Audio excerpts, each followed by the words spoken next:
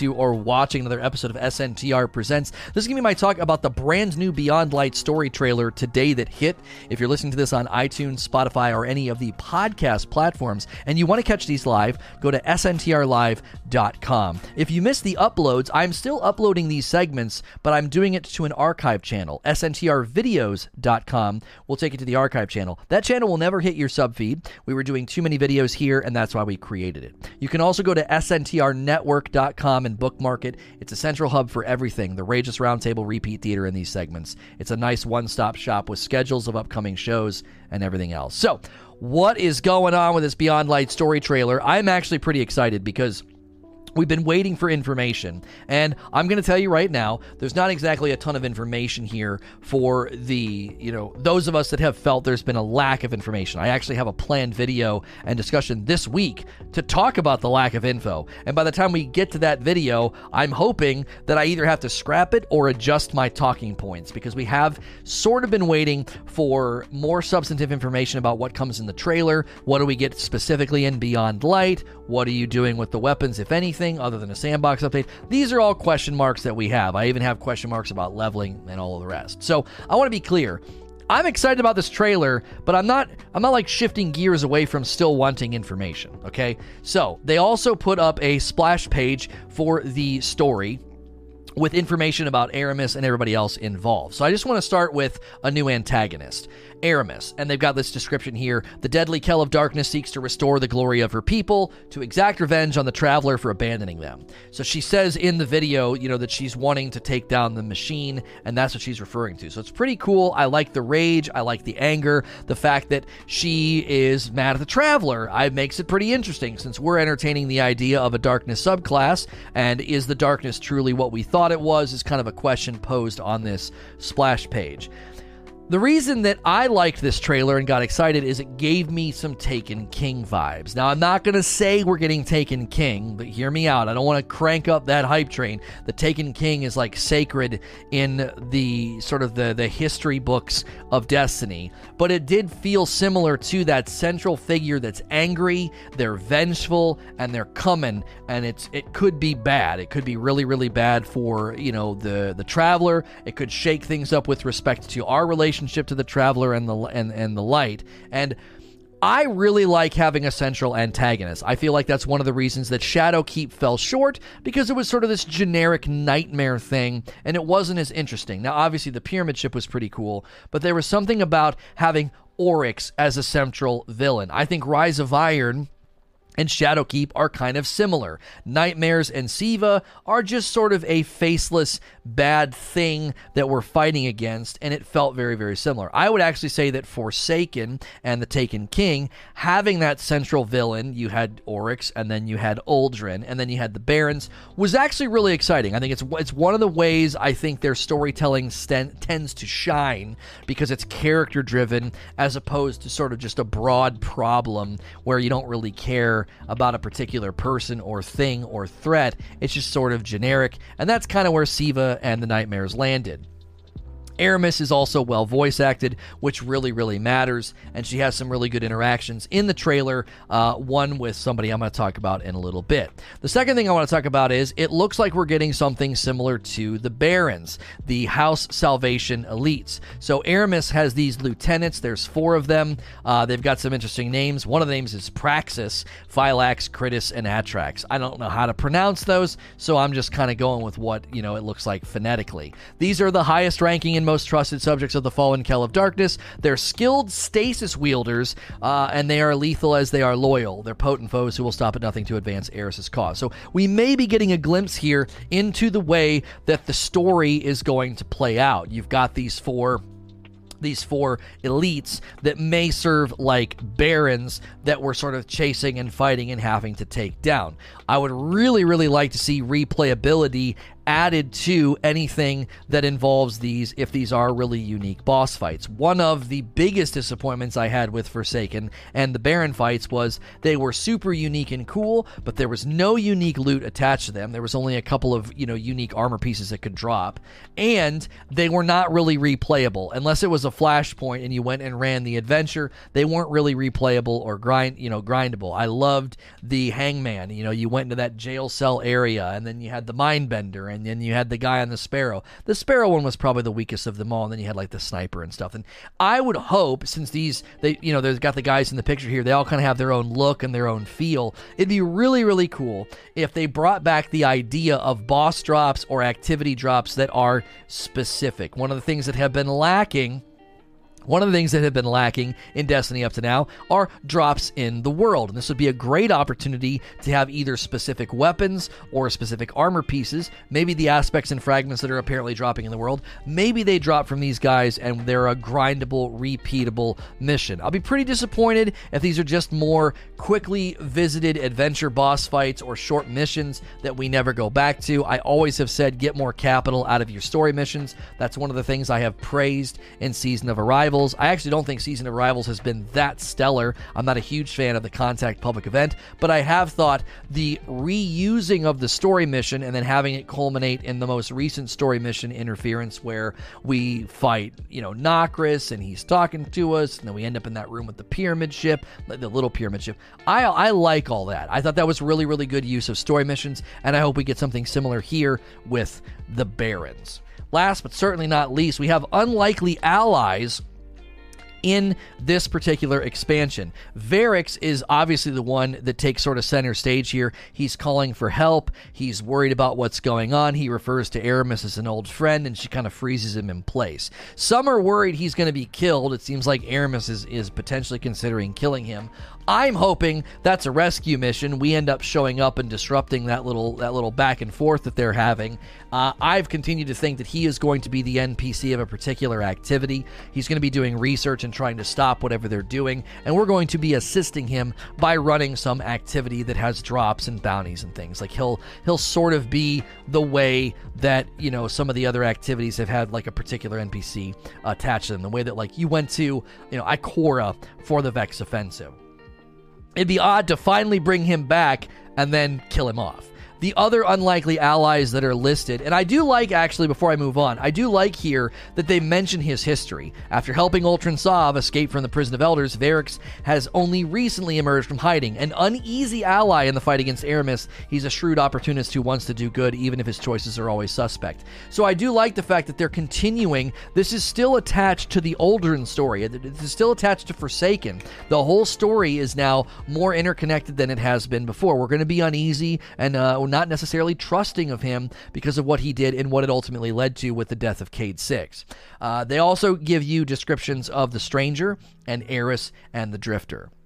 And all of these are sort of unlikely allies. The theme that seems to have been emerging for a while now is, we start working with Spider, we start working with the Drifter, Eris comes back after Cayde's dead. We're not having a lot of interaction with Zavala and Ikora anymore. There seems to be a bit of a shift. This does seem to be in line with the idea that we're starting to open up to other ideas about the universe. Darkness and light. Are they actually mutually exclusive? Are they actually good and bad, or merely different options? The Drifter's description even talks about that, and you'll hear him say lines like that at the end of the recent dungeon. He says, light, dark, it don't matter. In his mind, they are just simply powers to be wielded. One of the theories that I've put forth is that since we've already seen trailers and footage of orbs of power dropping, I believe we as Guardians of Light are on a path of becoming Guardians of Power. We're going to get a new Darkness subclass every year, and when Lightfall happens, we get a third Dark subclass, completing the balance internally of having Dark and Light, and we become Guardians of Power. And I actually think the Stranger is either already a Guardian of Power or has seen the future, because when they mention her, they say that she's an expert in the future, and I think that's because, as we've always thought, she can time travel. So I am actually very excited. I think they've done an excellent job with the story elements this time. Again, I am not sort of taking my foot off the pedal and asking for more information. I still think we need more info. I still think we're on a road to more info, heading to November. I think October is going to start to really get thick and really full of info, and this is kind of the beginning of that. I'm just happy to see a central antagonist. I think that's when the content is typically at its best, both Taken King and Forsaken as examples of that. So we're going to transition to a Q&A segment as well as some VIP call-ins. Again, if you want to catch me live, sntrlive.com. If you'd rather watch the uploads in a non-subfeed hitting channel, archive channel, go to sntrvideos.com. And obviously, sntrnetwork.com should be bookmarked if you want all my content in one place. As always, if you're listening to this on iTunes, Spotify, or any of those other places, please like, share, and subscribe. Thank you for listening to or watching another episode of SNTR Presents. This is going to be the Q&A that followed my talk about the Beyond Light story trailer. If you're listening to this on any of the podcast platforms that are out there in audio format, you can always catch me live at sntrlive.com. It's a live interactive podcast with video if you prefer that format. If you'd rather just get the uploads, we have created an archive channel. sntrvideos.com is where all the archive videos go, and it will not hit your subfeed. It would overwhelm your subfeed. So it is purely archival uploads that do not hit subfeeds. And then a great site to bookmark right now, sntrnetwork.com. sntrnetwork.com is a hub of the Rageous Roundtable, SNTR Presents, and Repeat Theater. All of my content is there. So, Brendan, with the first question, let's get it on screen for you. Wasn't the Veil supposed to be the big bad enemy in this DLC originally? Do you think Bungie changed their plans after the Activision split? This is where... This is exactly where I think the leaking gets to be problematic, because it becomes canon in your mind. There was a time where people were really, really angry about, I forget what it was. It was a weapon or something, right? It was a weapon or something, and it got leaked. And then when it didn't land in the game, I remember people getting really angry and being like, oh, Bungie said we were going to get this thing. And it was like, no, they didn't. That was a data mine or a leak or whatever. And this is a similar scenario. Now, I'm not saying that's what you're saying, Brendan. You're not saying, oh my gosh, they lied to us or whatever. But we don't actually know what the Veil are, if the Veil are real, if it actually is happening. Veil could have been a placeholder for the Triangle ships. It was the Wardcliff Coil. Yeah, the Dubious Volley. Yep, we thought we were getting the Dubious Volley, and we didn't get it, and then it ended up getting renamed to Wardcliff Coil. That's right, I remember. And people were angry. They're like, why didn't we get that weapon? And it was like, it was a leak. You know what I mean? And, in this scenario, the Veil could have, as I said, been a literal placeholder for the Pyramid ships. And maybe the Pyramid ships are going to eventually be a visible villain or enemy race or whatever that goes by the name Veil. I don't know. All I know is we do need to be careful anytime we have these leaks, anytime we have these sort of things going on, where we're not necessarily getting concrete information from Bungie. So, I actually think this trailer, as I said in my video, it really gives me that Taken King vibe. It gives me that central antagonist. You got this big bad who's really angry, and then these guys here remind me of the Barons. We're going to have some elite forces that are kind of fighting for her, the way that the Barons were doing stuff for Uldren. So I don't actually, know where this is going to land as far as quality, but those are the vibes I get from the trailer, which has me excited. Now, again, I don't think we still have tons of information. I still think we're in a bit of a holding pattern. There's a lot of things we still don't know, and we've got a couple of weeks now for them, to outline those things. And I think that is really important that they land some of those talking points well in the next couple of weeks. Will there be any kind of a weapons update? Will there be any kind of a specific and clear outline as to what exactly we're getting in that $10 season pass? Because, if you're, as I said, I think it was yesterday, if you're on the Beyond Light free train because you got Game Pass, there's going to have to be a page somewhere that describes what you get for the $10, Those leaks also came out in Drifter and said we would get dark powers, and that was before Shadowkeep. We aren't getting those powers until now, so the veil could be much later. Right. Sometimes I think concepts and ideas leak way ahead of time, and people just assume it's coming next, and then it doesn't come next, and that can lead to people getting really angry, because they're like, man, I thought we were getting this and this and this, and then when we don't get it, everybody's ticked off. This is why I've never really made content about leaks. There are people that will literally make a video every time there's a leak, and it's just them reading 4chan. I think that kind of content is just not something I've ever wanted to make. Like, I don't, if other people want to make that content, fine. But I've never wanted to make that kind of content because I don't think it's helpful. I think it ends up confusing the community, and people start to think that, and this I think is one of the reasons it happens. Like, I'm not blaming YouTubers, but I think one of the reasons that leaks become canon in some people's mind is because they come from a YouTuber who is sort of seen as an authoritative voice in the community, and then people are like, well, I heard so-and-so say it, I watched so-and-so make a video about it, and then it's canon. It spreads like wildfire. So we did not skip the first 3 questions. We changed topics today, and so the first 3 questions were not about this topic. So I'm saving them for when we loop back to the delay and how they pushed back the graphical updates for the next-gen consoles to December the 8th. So if you play on the Xbox Series X or the PS5, you're not going to get those graphical updates for a month after Beyond Light launches, and a lot of people aren't aware of it, and I wanted to talk about it and what we think that means for, other things as well with respect to updating the game. Inktoxicant says, do you think Bungie is being quiet about seasonal content because the story will play into Lightfall? Undying, Dawn, and Worthy seem to be catch-up stories, and Arrivals is playing into Witch Queen. I mean, I think this is one of the better predictions we could probably make about how they can't say much because this is all... maybe they're trying to be tight-lipped because it's the trailer we got today, it's pretty significant. The Stranger's standing there, Varix is back, Varix is getting frozen, there's some pretty significant things going on, and it's possible they don't want us to know about that. I mean, we got into, the second cutscene or the first cutscene of Arrivals, and Eris was talking about Savathûn, and she put, the Savathûn logo on, Zavala's office wall. I don't know. It could be related to that they're trying to keep some of those things a secret, that they don't want those things to hit the public yet. In general, I would say that I don't need to know those things about. I don't need to know those things. I'm not like, oh my gosh, what are you doing with the story? Oh my gosh, what are you doing with this? What are you doing with that? I don't need to know any of that. That's not what I'm concerned about. I need information. Are you updating the weapon system? How much loot are you actually adding? What are the vendors going to look like? What's my gun perks and all that going to look like? What's leveling going to look like?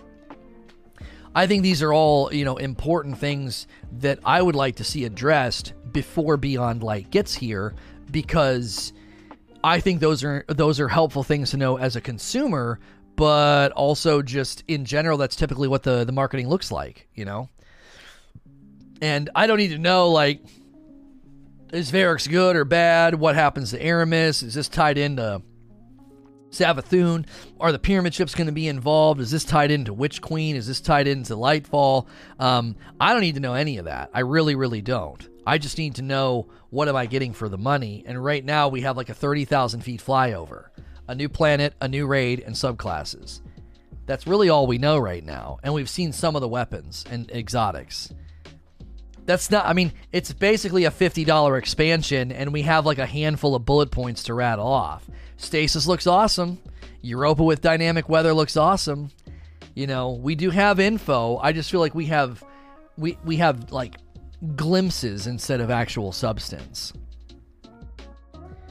Amount of weapons released. What's the new public event on Europa? What's the seasonal activity? Will we have an Umbra-like system in Season 12? What's the updated season duration? Start end dates with the delay. Here are 5 topics Bungie could talk about without spoilers to satisfy our need. Yeah. Darksider just rattled off some that I would say are also valid. Like, you can say all these things and give us all this information without showing me raid armor or without giving away story spoilers, No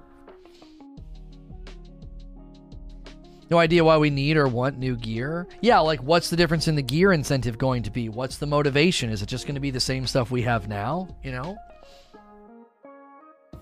Brendan, how important do you think it is for Aramis to be the new raid boss? I feel that Kingsfall is arguably the best story raid because it had Oryx in the story and then we finally defeated him in the raid. Yeah, I really, really like that too. I think one of my biggest disappointments with stories that they've done was the way that Axis showed up as a raid boss. I thought that was, I don't know. That felt kind of lame, to be honest. The way that played out. It should have been a missing Iron Lord, I think. Would have been a lot more impactful to have it be that.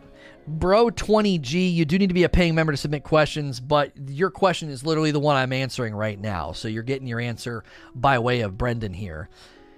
So I would love it if she was the raid boss. I'm just not sure exactly what that ends up looking like if she's in the campaign. Are we fighting our way to her? How do you give, let me say it this way. How do you give the lion's share of the community that doesn't run a raid, okay? How do you give them a conclusive story end? Well, with Oryx, it worked. You go in, you kill him, you defeat him, and the story ends. That's got to be one of the best scenes when he takes himself. The music is stellar, and, his little laugh at the end. Well, you got to defeat Oryx in a sense, but then the real fight is in the raid.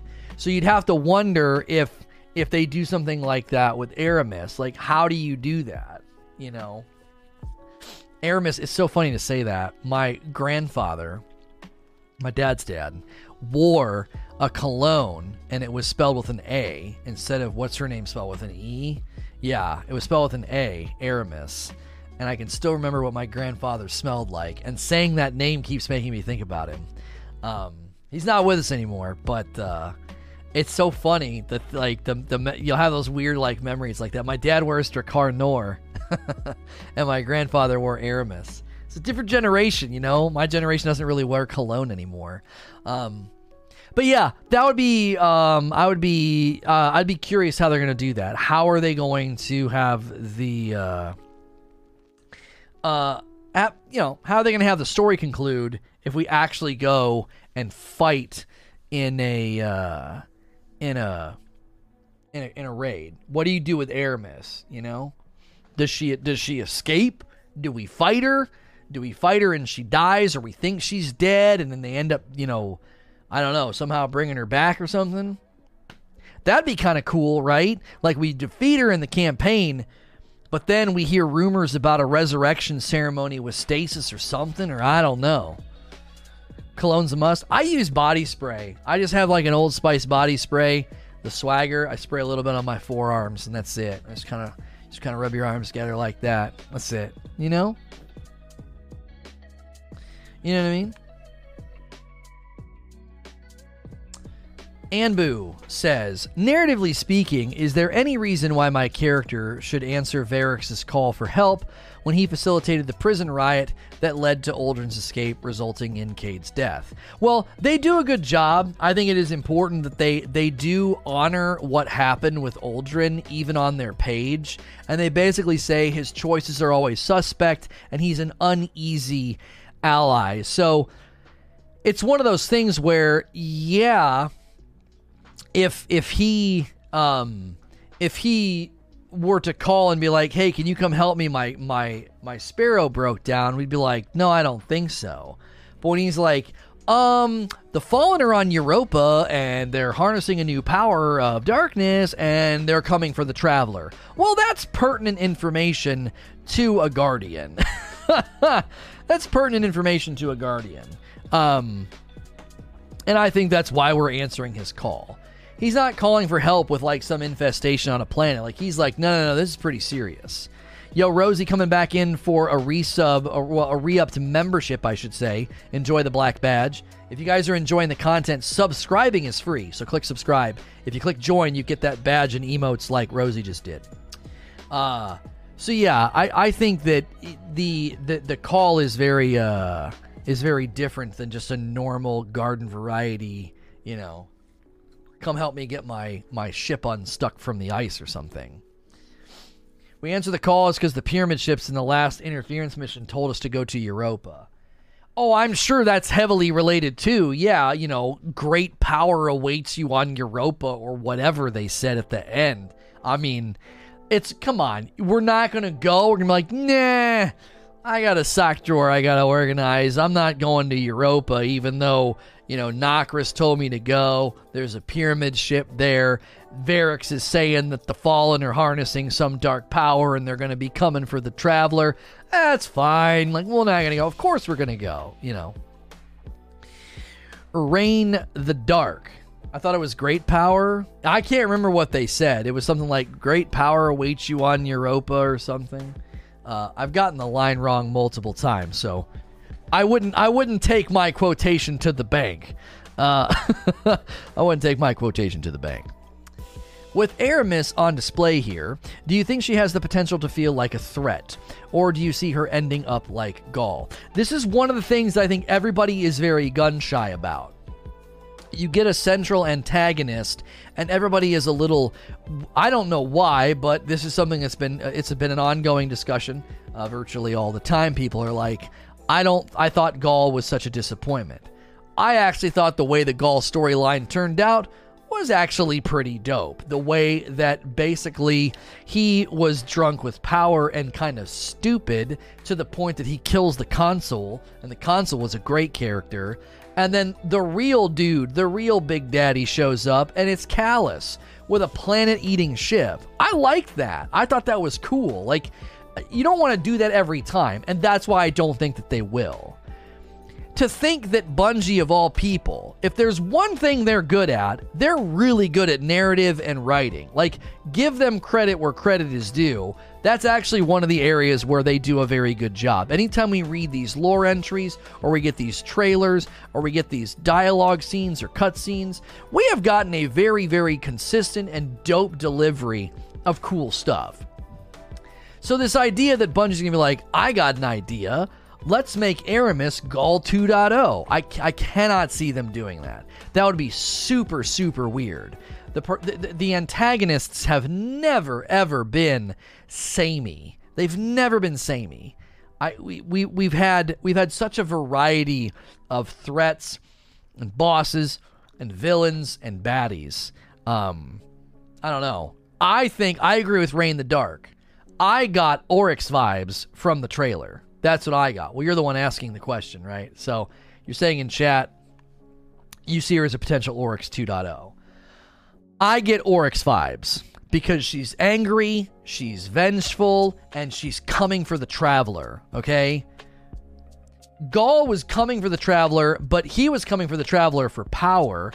Oryx was coming back because we killed his son and he was frigging ticked. He wanted to wipe Guardians out. And I think vengeful villains can be more interesting than, Gaul was sort of like, yeah, I'm coming for the Traveler, but he wanted the power. He wasn't there. It didn't seem like he was, there for vengeance. Not as much as, did he say vengeance? Or who said at last I will have vengeance? Was that Gaul?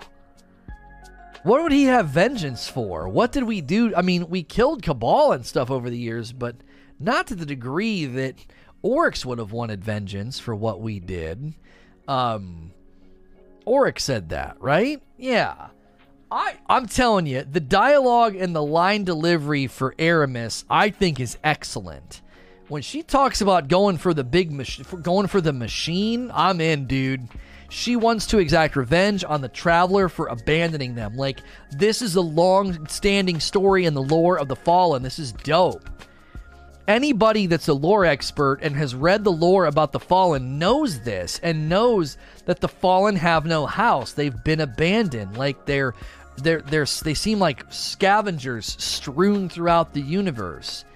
Even their fighting styles as AI seem rooted in that. They always kind of run and hide, and they seem a little cowardly. So this, I think, is a good showing for the Fallen. Truth be told, the Fallen have never had a good showing in any of the DLCs, right? Siva and Axis and all that wasn't really Fallen. I mean, it was, but it wasn't. You know, Fallen Splicers or whatever the frick they called them. That wasn't that interesting. So you had Vogue, which was Vex. You had, you know, Crota, which was Hive. And then you had Taken King, which was Hive and Taken, right? And Rise of Iron... you kind of had the Fallen, but then you get the Axis and you're like, who is this guy, right? It's just kind of random. And then you get the Leviathan, which is Cabal, and then you get Eater, and you get Spire, more Cabal and Vex. You get Forsaken, which is, I guess that's kind of Fallen, but it doesn't really feel like the Fallen, because it's just a bunch of random barons from a prison that got broken out, and it really feels like your main focus is Riven and Uldren. And then in Shadowkeep, it's just a bunch of nightmares. There's no real central villain. Like, the Fallen are finally getting their day, and they're getting someone to represent them who is basically taking up for what has been their plight since we first learned about them, that they were abandoned by the Traveler, and they've been sort of scattered and houseless. I like it. I think this has a lot of potential to be really cool. Yeah, Skolas was in the Prison of Elders. I think Skolas was originally meant to be a raid. There's a really, really old, Scourge of the Past, but Scourge of the Past didn't feel Fallen, though. It was like a big machine. It didn't feel like this. She is taking up for the Fallen as a race, as opposed to, Skolas. There's a really, really old screenshot from somewhere, that they, I guess in House of Wolves we did fight against like Taniks and stuff. That is true. That was very Fallen based, House of Wolves. There's an old screenshot that for the timeline, when House of Wolves came out, there was supposed to be a raid called the Arena. And I think Skolas was built to be the raid boss of the Arena. And the Arena got rebranded and restructured to be Prison of Elders. And so the big House of Wolves not having a raid, debacle was essentially what was probably the pieces and parts of what was going to be a raid, but they ultimately decided they weren't going to call it a raid. And so you had Skolas, you had Taniks, and you're chasing Skolas at one point, you fight Taniks. That was a very Fallen-based DLC, but truth be told, House of Wolves wasn't that great in the grand history of the game. It was cool, but I actually remember I made a video called Bungie is Their Own Worst Enemy, and there was a trailer for House of Wolves that featured Mara Sov being very angry about being betrayed. She was super angry, and there were people that were dead in her throne room and stuff. And I remember saying that minute-long teaser trailer had more story gravity and depth than everything that we had played up to that point. And I was like, they're their own worst enemy. They can clearly write cool, gripping story, and yet they don't do it enough. I remember making that video. That was, a lifetime ago. So I like this. I think this is setting up a clearer sort of, hey, the Fallen are going to basically go after the Traveler for what's been done to them. So the trailer showed the Servitor and Skolas trudging through the snow. I don't remember that. I remember the snow, I remember there being wind, and I remember Mara Sov being very, very angry. And she said something to Mara Sov kneels to no one or something. Did she say that in House of Wolves, or did she say that in Taken King? I think she says that in Taken King, now that I think about it. Which led to her, getting blown away. Anyway, I really like where this is headed. I feel good about it. Levany. Ash says, lore-wise, the Traveler abandoned the Fallen, and in the trailer, Aramis says that the Great Machine will feel our pain, and you see her with a pyramid scale. Do you think that Aramis is going to be a catalyst in our turning to stasis and overall the darkness? Well, they've already released information. They've already released information about the fact that the Stranger is the one that will be teaching us stasis. So, you're saying she could be the catalyst. Now, it's possible that that's what the Stranger concludes. She comes here, does her research, finds out what Aramis is doing, and is like, yeah, we're going to need to fight back, and we're going to need to use stasis. There's no way we're going to be able to do this without stasis. It's essentially, I would think, what the main story driver will be. Now, that may make, as you're saying, that may make the interaction with Aramis the catalyst. It could also just be, I mean, if you go to the page about this, if you go to the page about this on Bungie's site, it says here that the Exo Stranger, her experience will guide Guardians understanding the power of stasis. All right, now it says here, with exceptional insight into the future, she has made Europa her home. Again, giving credence to the fact that the Stranger can time travel. So she has gone into the future, and she knows and is calculating where she has to go and what she has to do.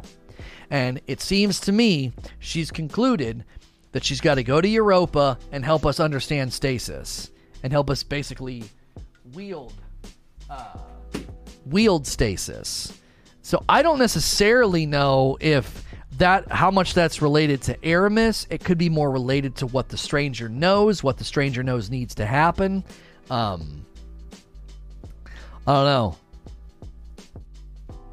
I think it's going to be more along the lines of the Stranger is taking us down a path of understanding the relationship between dark and light, which is putting us on a pathway to becoming a guardian of power and no longer a guardian of light.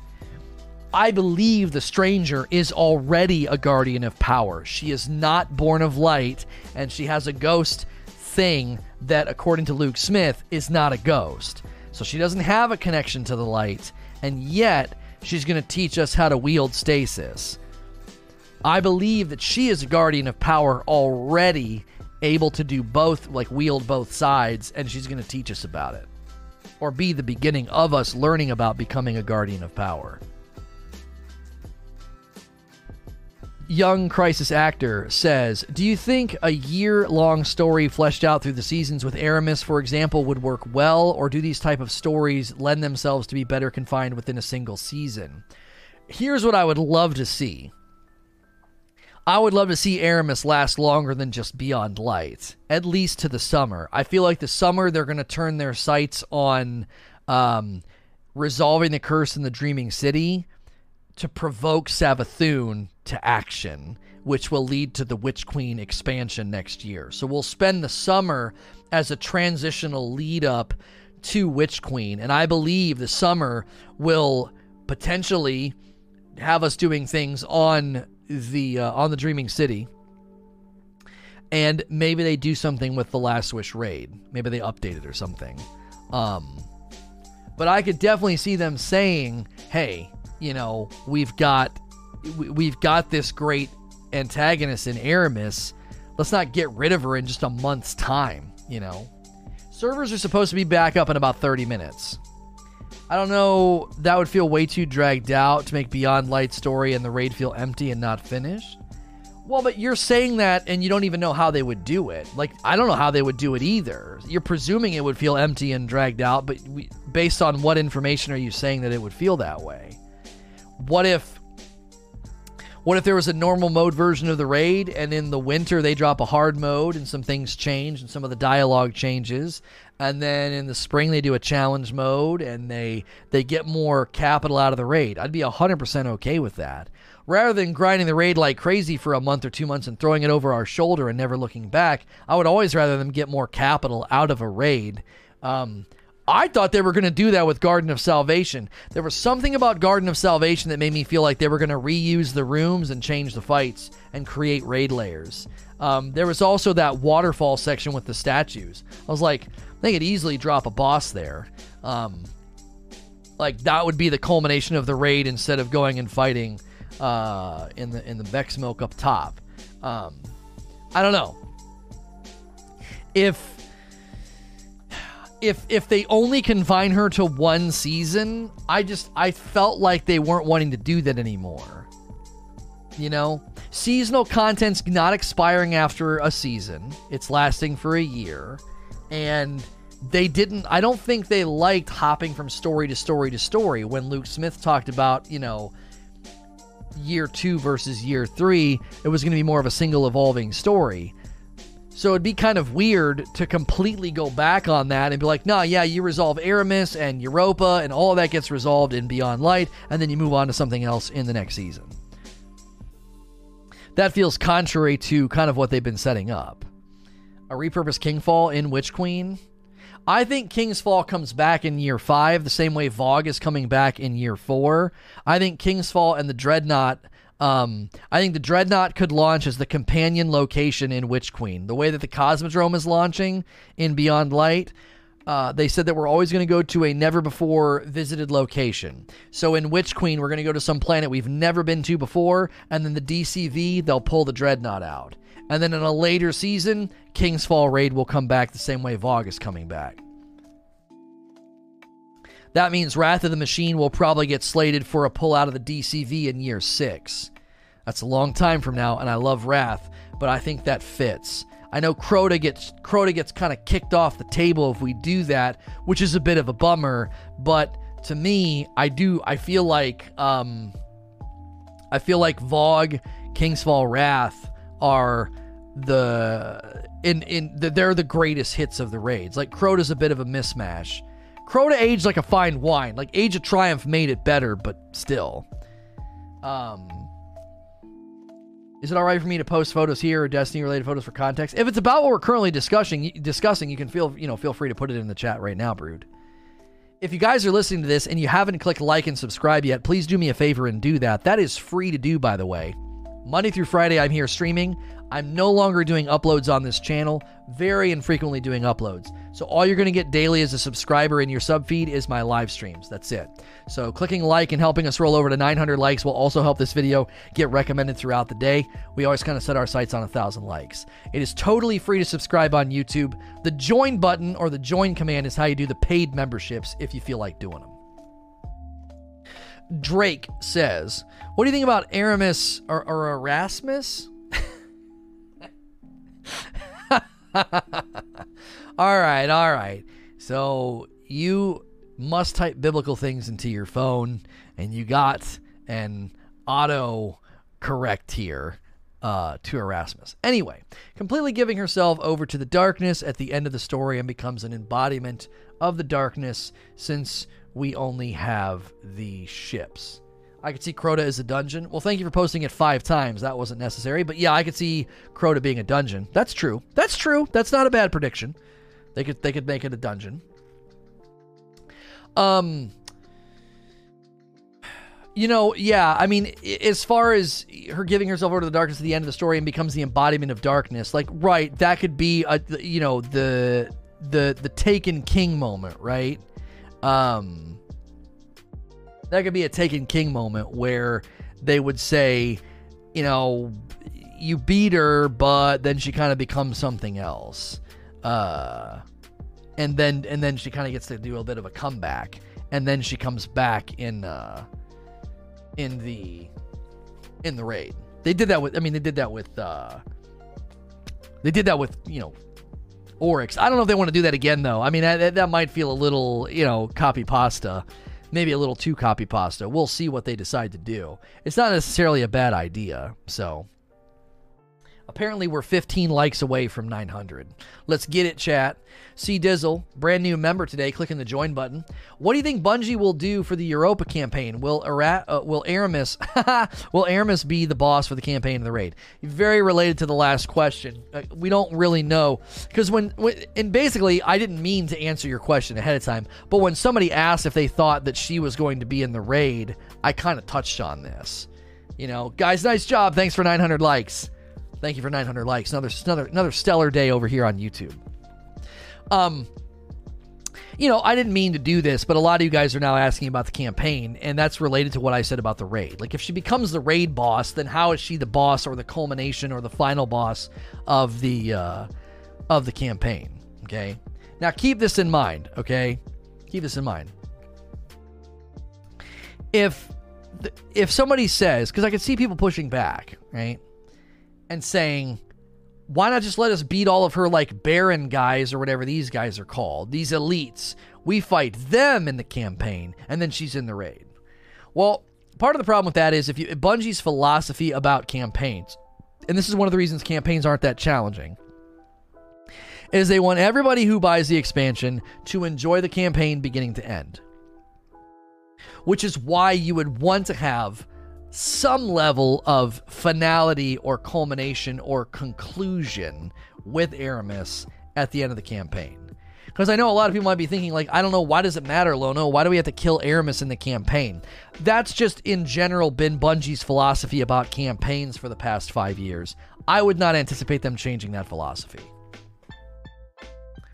Flynn, do you think we will get any update with Mara this DLC? The last we saw her was in her court while teasing the pyramids.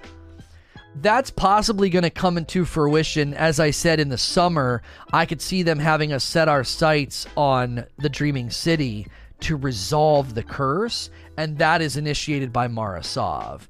Mara Sov could take center stage. Uldren could come back in at that point. I don't know if Uldren's going to come in before then. A lot of people are thinking he's Shaw Han. No, he's going to be on the Cosmodrome. Maybe. I think Shaw Han is a brand new character. I don't think Shaw Han is Uldren. Also, the Uldren story, I think, would likely eventually lead to something with Mara. To ground him and to kind of help him get back on a good path or something. And so those could all be related. And then we resolve the curse of the Dreaming City, and then that means Savathun's going to be ticked. And then that basically, leads to what happens at the culmination of, like, the Witch Queen DLC. That is funny to not unsee that yet, to see the similarities between John Cena and what was his name? You know what I mean?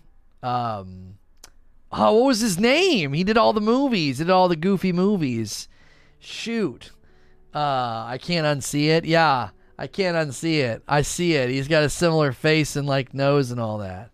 I don't see it. Ernest. Yeah, Ernest. Ernest P. Worrell. Ernest Goes to Camp. Yeah. Ernest and John Cena. Yeah. I definitely see it. That's kind of funny. That's the most weird thing to see that. Neos says, do you think the raid could possibly follow the story of Beyond Light, or do you think it will be something completely different? Something about the Veil or another existing enemy? Yeah, we're getting into that. Whenever we're starved for information and we're uncertain about things, we get into this, Lono, do you think they're going to do this? Do you think they're going to do that? I can't even remotely make a prediction about this aspect of it. We already had somebody ask about the Veil. I personally think the Veil might have been a leak that's coming later. I could see the Veil actually coming and showing up in Lightfall. I would see them showing up in Lightfall. It just doesn't seem like the right time. They're having us focus on Aramis and the Fallen and Europa and Stasis. They're having us focus on all those things. It'd be weird to suddenly be like, hey, the Veil's here. You'd be like, wait, what? Now, the whole you are not prepared from Luke Smith, the whole we're keeping our cards close to our chest, Aramis could be a looky-loo situation. The Fallen could be a total looky-loo. We're all focused on the Fallen. We're focused on this. We're focused, and all of a sudden the Veil show up, and we're like, what? Like, did we miss this somehow? Because if they're called the Veil, that could be something that they do, is that they use, other people, and they're like a puppeteer, right? They use distraction and deception, similar to Savathûn in a way, to get us to come to Europa, and they want us to use stasis and unlock it or interact with it or whatever. Maybe that's the goal. I don't know. This stuff comes out of nowhere. When there was a leak about an ice subclass, I shot that down. I was like, come on, an ice subclass? That seems so cheesy. That seems so not Destiny. And Bungie's like, hold my beer. Like, we're totally going to make an ice subclass work, and we're going to make it cool. So, I don't know. I was not expecting it. You know what I mean? I was not expecting it. Thank you, Rob, for that good news. Behemoth. I think the darkness like to create wars between us as Guardians and other civilization in the universe to choose the best what suits their plans. What do you think? I really don't know. Make it cool, unintended pun. Yeah, if you're going to make an ice subclass, you better make it cool. No, I was not trying to make a joke.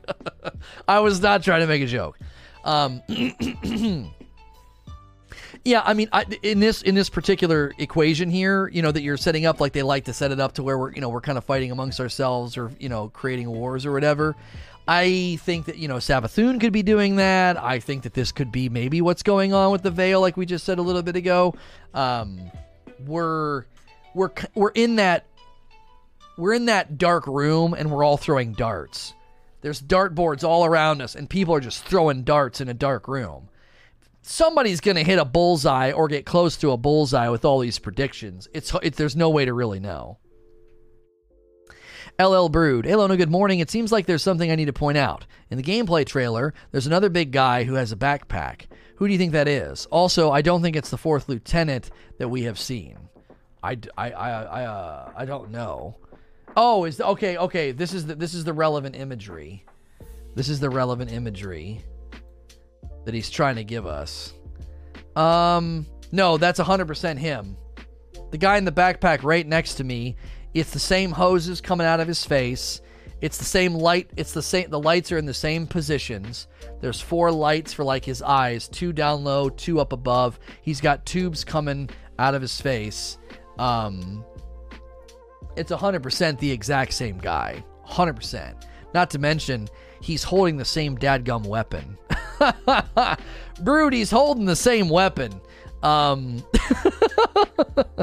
You disagree? There's nothing to disagree about. It's the same guy. He's got the same tubes coming out of his face. The backpack's identical. Look, you can see there's a flat part on top here, and in this picture you've given me, there's a flat part. Oh, you guys can't see my mouse. There's a flat part on top. Yeah, it's the same guy. There's not really anything to disagree or agree about. It's exactly the same. Different backpack, different eyes, same model. No, there's literally 4 guys, and they show us 3 in this picture. They show us 3 in this picture. I mean, there's 4 dudes that got 4 names. They show all 3 on the website. Let's see. Yeah, they don't show all 4 on the website. He's holding the same weapon, and it's the exact same backpack. We don't see the 4th lieutenant, only in the trailer. I don't know. I feel like we always go down this rabbit hole, and 99% of the time, you're going to hate me saying this, but I've gotten it right like 99% of the time. I had people that said that the worm on Mars was a Ket ship. We've gone round and round before on this stuff before. Like, it's the same guy, dude. Just because his eyes are blue, I don't think so, man. Like, this guy isn't the same. You're gonna make me actually do this in the big image. You're gonna make me do it. All right.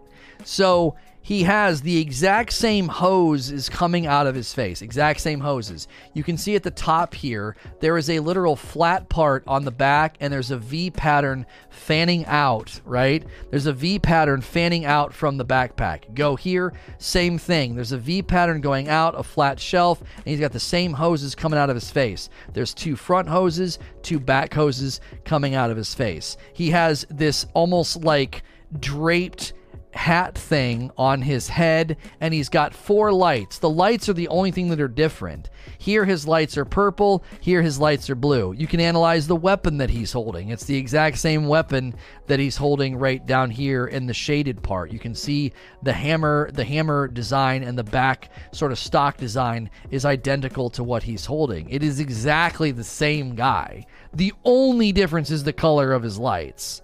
Like, it wouldn't make sense to say there's 4 elite lieutenants, and all 3 of the ones, thanks mama, all 3 of the ones we see here are dramatically different. Maybe there's twins. I'll give you that potentiality that maybe he's a twin or something. I'm talking about the part that doesn't make him a Fallen. Reasons why they look the same is because they're Fallen. Of course, their model looks the same. The backpack is entirely different.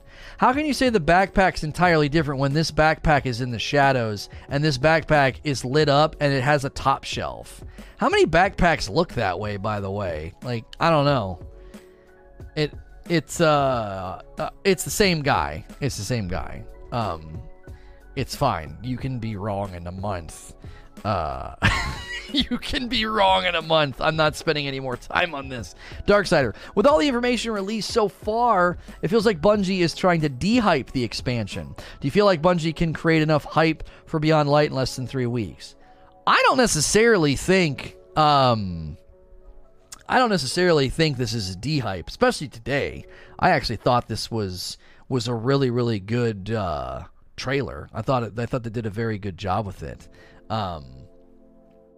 They established the antagonist. It's dramatic. It's great music. I don't know. I would at this moment in time, I would not say they're de-hyping. Now, if you would have asked this question earlier this morning, then I would have been like, yeah, they're not really saying anything. The trailer did nothing for me. I mean, that's subjective to you. That's subjective to you. Like, if it didn't do anything for you, it was a garden variety Destiny trailer. Dope music, dope characters, really good dialogue. You know, if it didn't do anything for you, I don't know. I wouldn't say that. So, Darksider with another one.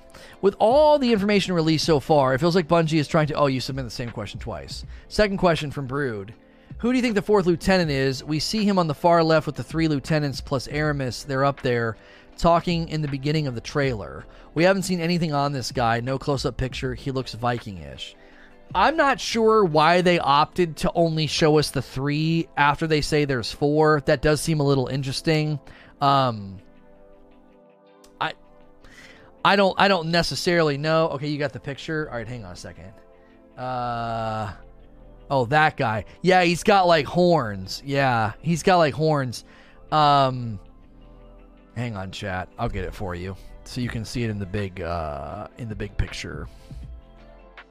It's another unknown image. Yeah, he's right there. Yeah, it looks like he's wearing some big fur coat looking thing too.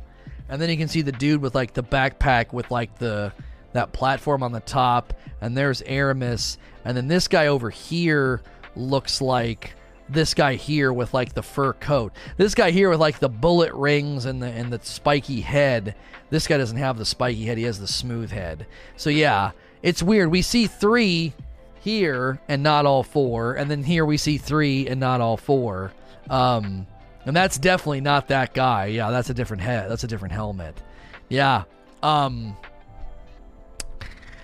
I don't know. If he's in the trailer, then they're not trying to keep him a secret. If he's in that cutscene with her that's likely going to be in the campaign, then they're not keeping him like a secret or something. Like he's going to surprise us and be like, surprise, mother... Like he's just going to jump out and be like a last minute, boss or something, or a raid boss.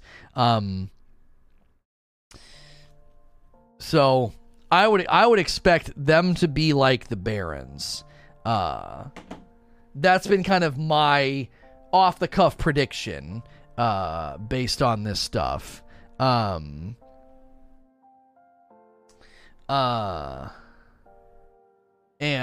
the Barons, I think, served as a good rhythm during the Forsaken campaign. I really like the way they set that up, how they were like a persistent sort of threat, and each fight was really, unique. I would imagine that these guys here in this picture are all going to have very unique fighting styles. That guy with the backpack is probably going to put out some sort of a shock or stasis field or something from the backpack. The guy with like I don't even know, they're like bullet rings or something. He could be very arsenal related, shooting a lot of stuff. A lot of that stuff I think could be, similar to the way the Barons worked. Guys, we're at 930 likes and still over 1,000 viewers. This has been one of our strongest days on YouTube. Thank you so much for the support. We will be jumping to a VIP call-in session soon. If you'd like to join us for that, you got to pick the VIP tier as a paying member. If you want to submit questions in the chat or the Discord, you do need to be a paying member. It's totally free to click subscribe. Subscribing and doing a paid membership are separate things. So if you haven't clicked subscribe yet, do so and help us hit 1,000 likes today. That really, really helps the recommendations of the video. Cardoc says, in this episode, we see two different sides of the child's Force abilities. Whoops, I am reading the wrong Q&A form. I was like, what is this Star Wars talk? That's a different form. Chat, that's another show. That's Repeat Theater Mandalorian Season 1, Episode 7. You know what I should have done? I should have taken that question like nothing was wrong, and everyone would have been like, what just happened? And been like, what? You guys just transported in time and space, and you're now in a Repeat Theater episode. I don't know what the problem is. Like, I don't really think it's that strange for something like that to happen. I mean, you guys are here with me. This is how it's always.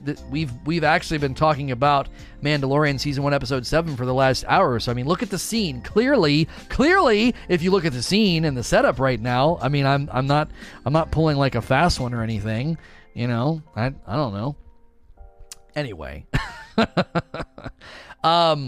yeah, that was lag. By the way, we do another show in the afternoons called Repeat Theater. It's great. We break down movies and TV shows. It's like a watch club, book club for movies and TV shows. So make sure to check out repeattheaterlive.com if you haven't already. So again, if you enjoy this content and you prefer uploads, don't forget you can go to sntrvideos.com for the upload archive channel that will never hit your sub feed. This is a purely live channel now. So if you want to listen live, or watch live, sntrlive.com. You can also find all these episodes on every podcast platform that's out there. We're going to keep on streaming, discussing, breaking stuff down. We might watch the trailer again here in a minute.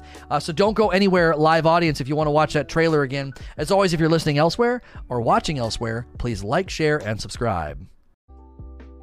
Thank you for listening to or watching another episode of SNTR Presents. This is going to be the viewer VIP call-ins that took place after my talk about the Beyond Light story trailer and the Q&A. If you're listening to this on any of the podcast platforms in an audio format, you can always watch the live video streams by going to sntrlive.com. sntrlive.com will bring you to the live channel. We also now have an archive channel. If you like these segments uploaded separately on a YouTube channel, but you don't want your sub feed overwhelmed, sntrvideos.com will take you to that channel, and they will not be blasting your sub feed. They're just an archive upload for Repeat Theater and this show as well. And really easy tool and great thing we've built is sntrnetwork.com. So we have live, videos, and network all under the SNTR heading. So sntrnetwork.com is literally everything under one hub. So bookmark sntrnetwork.com for videos, blog post, and all of the schedules for what we're going to talk about, cover, or the watch parties themselves. So Greg, or Mr. Hombrello, is the first call in today. He has the Elite Four thoughts. So talking about the four sort of Baron-like characters. Go ahead with what you want to talk about, Greg. I don't know why I only put one thing, because I always usually diverge off into other things. But I'll start with these guys, because these guys to me are very, very interesting, right? I really like the idea that they have more advanced, specialized darkness abilities. And I think that there's going to make for some very interesting mechanics. Possibly might lead to us getting more fragments to evolve our own abilities. Who knows how that goes, right? And especially given one of the guys seems to be holding a stasis or a darkness splinter in his little backpack thing.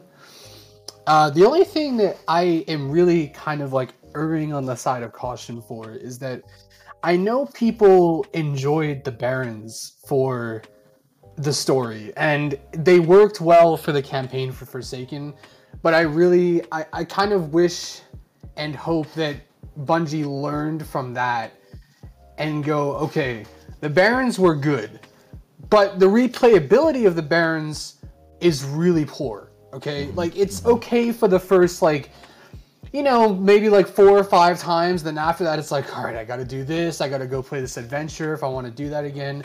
And it's, you know, it's just kind of gets very boring and stale, and people forget about them and they fall to the wayside, right? But they have the chance here to introduce, you know, I think given they're called the Elite, you know, the House Salvation Elites, to introduce them as general, like, very tough enemies, maybe even possibly spread their abilities into champions and harder contacts. And I hope that they do that, because I have a feeling that the mechanics for fighting them and their particular abilities is going to be really fun. I hope they're going to be quite fun, and I don't want to see that go to waste by putting them into these, like, one-off or very forgetful, like, you know, campaign or advent. I'm not saying that, like, the actual campaign's going to be forgetful, but I don't want them to just be, like, put off and shoved into a little box that you only play against them for this one mission, or you know, they only serve a specific purpose. It would be nice for them to expand, you know, their use, or to at least expand their abilities and gameplay into other areas of the game outside the campaign. I mean, I 100% agree. I mentioned that in the talk when I did the breakdown, and I said that was honestly one of the it's such a mixture. I'm kind of conflicted on it, right? One of the high points of the Forsaken campaign was that really, really dope sort of Western card game playing card thing that Spider narrated, and he goes through all of the Barons, and it's dope. You're like, yes, we're going to go track these guys down, and we're going to take them out. And then that's it. They have all of the fights are unique. I still remember the fight against the Hangman, because his light, that thing is like swinging and the light's cascading through like the jail cell bars. And then who was the guy that shot all the bombs out of his back? Was that the Mad Bomber, or was the Mad Bomber the guy on the Sparrow? I can't actually remember. I think, no, one of them was like the mechanic, like not the mechanic. There was some person that, like, made weapons and stuff. It might have been the Mad Bomber. The Machinist was a leaked name, but I thought the Machinist was a leaked name for Wrath that ended up being Vosik. I only remember the Trickster, the Hangman. In any case, I thought that was a perfect opportunity to have unique weapons dropping from both. The Hangman could have had a really, really cool, you know, melee weapon. Oh, was it the Machinist? Okay. It was almost used twice. Okay. So, you know, the Mad Bomber had bombs, the Machinist had the rockets that shot out in a volley, right? He, like, shot stuff out of his back. He could have had a really, really cool, you know, weapon that could drop, like some kind of crazy grenade launcher. Then there was, like, the rifleman or whatever, that sniper guy could have had a really dope linear fusion or a sniper or something. The Mindbender shotgun, right? But the Mindbender as a fight, I mean, there was just a mountain of potential there. Every fight was unique, every character was unique, and they could have had a unique drop that was farmable as a replayable, you know, mission or something.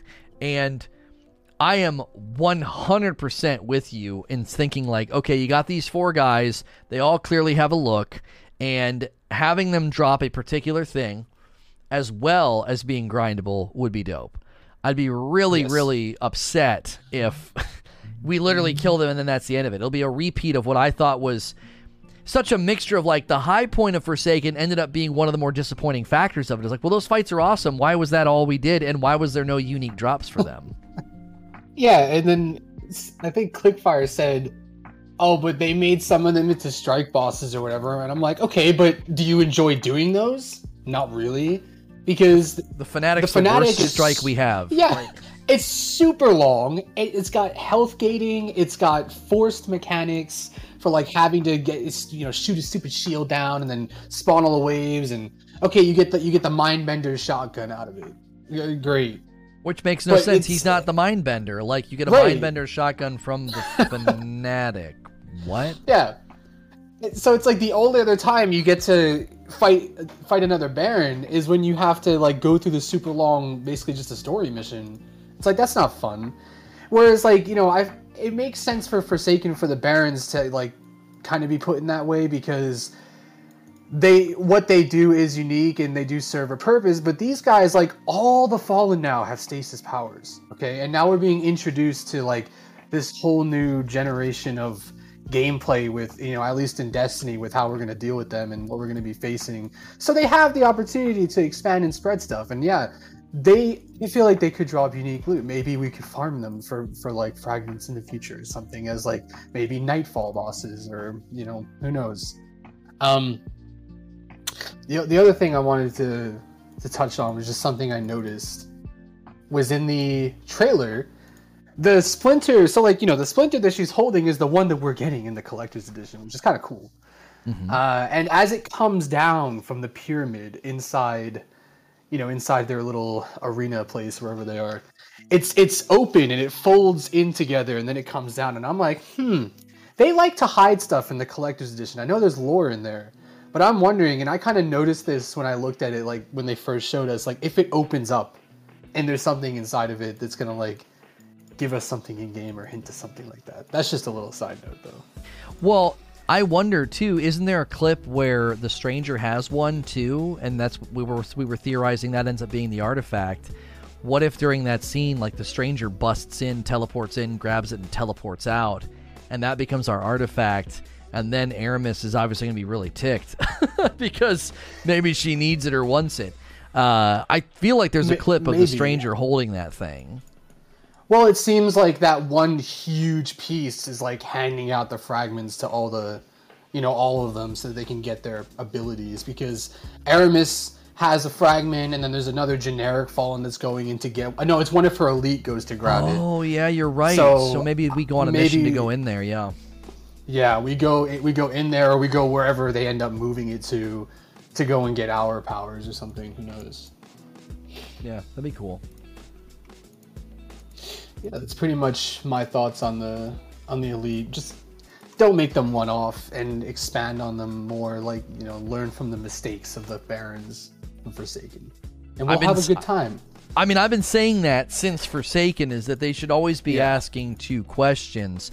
What kind of replayability can we get out of this? And then what kind of loot can we put in there? If you're not asking those two questions about Destiny content, then I feel they're failing. Not totally failing, but like, you're failing to a certain degree to do what to me is the basics. Like, interference is a good example. How can we get replayability out of it? They got replayability out of it, right? However, there's no loot.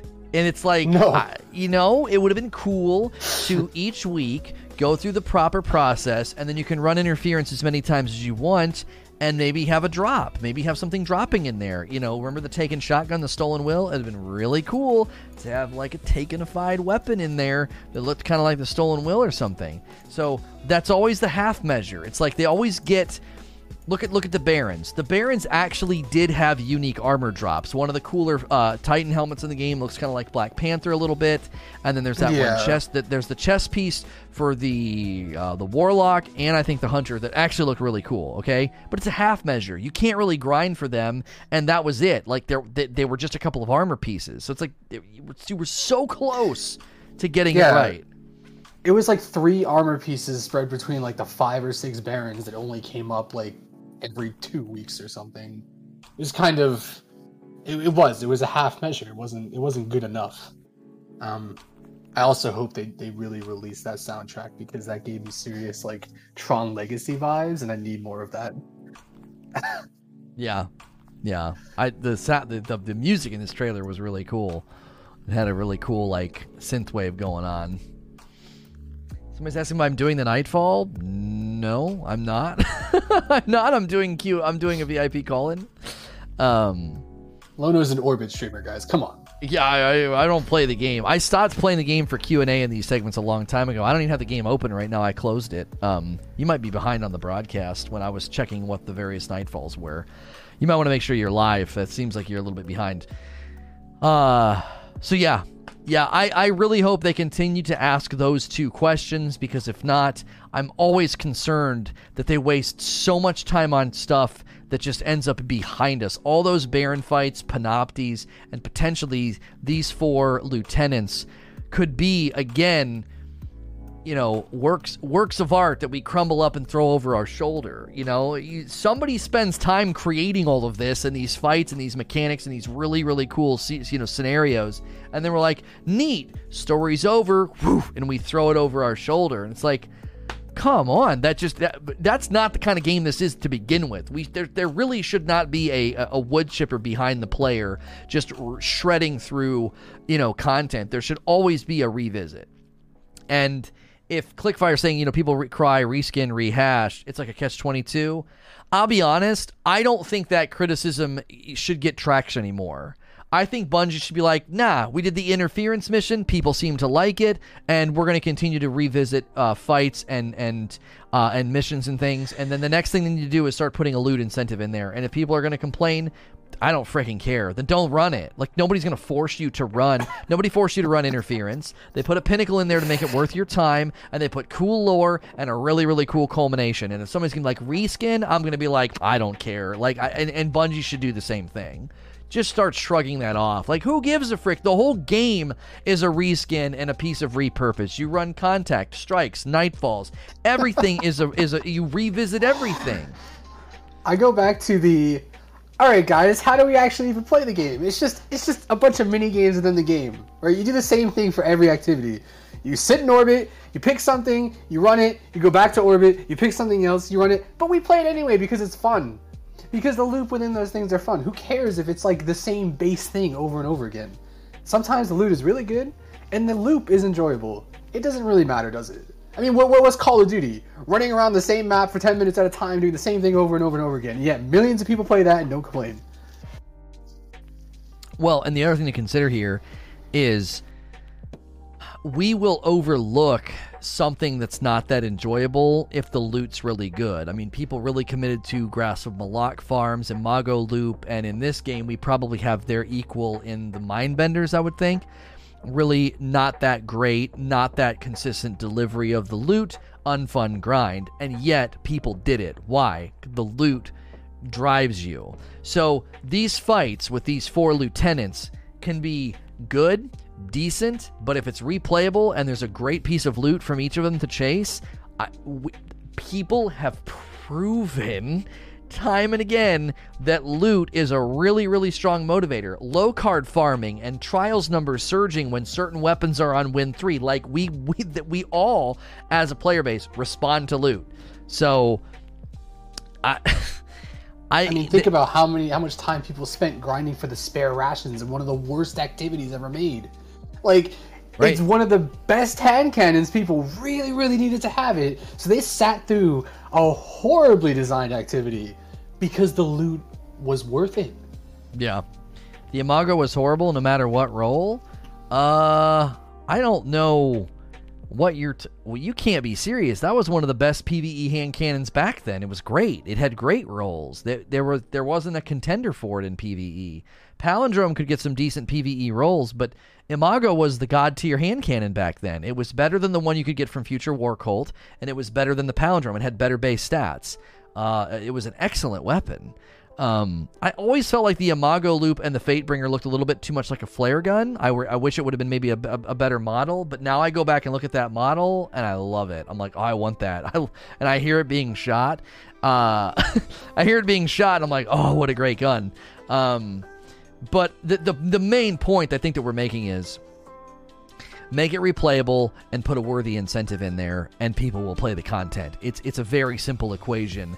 Stop messing this up. Like, there should not be a question about replayable content and loot incentive. This many years into the franchise, if they swing and miss on this expansion, it's going to be very, very disappointing. because especially when they're charging more. Yeah, because think about it. Shadowkeep almost got it. Rotating Nightmare Hunts week to week, and they can have a chance to drop that little thing that can make you, then you can go and get the weapon from the lectern.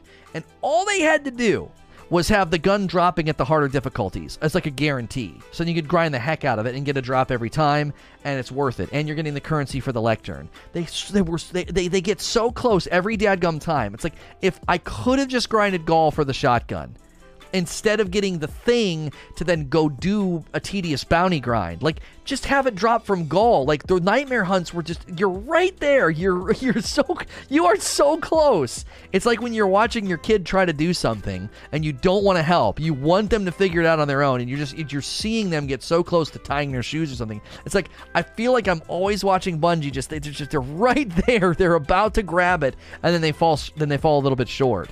And I think that's why Menagerie was so highly praised in its initial inception, and I think that's also why Sundial, if Sundial would have had some standout perks and some standout weapons, maybe in a hard mode, then I think Sundial would have been one of the more praised PvE pieces of content, but the hard mode was worthless, and the most of the guns were very samey to stuff that we had. Other than the Martyr's Retribution, there wasn't anything in there that was that incredible. They were good weapons, don't get me wrong, they weren't bad weapons, but there wasn't a strong drive because it was like, I already have a weapon sort of in that hemisphere of efficiency.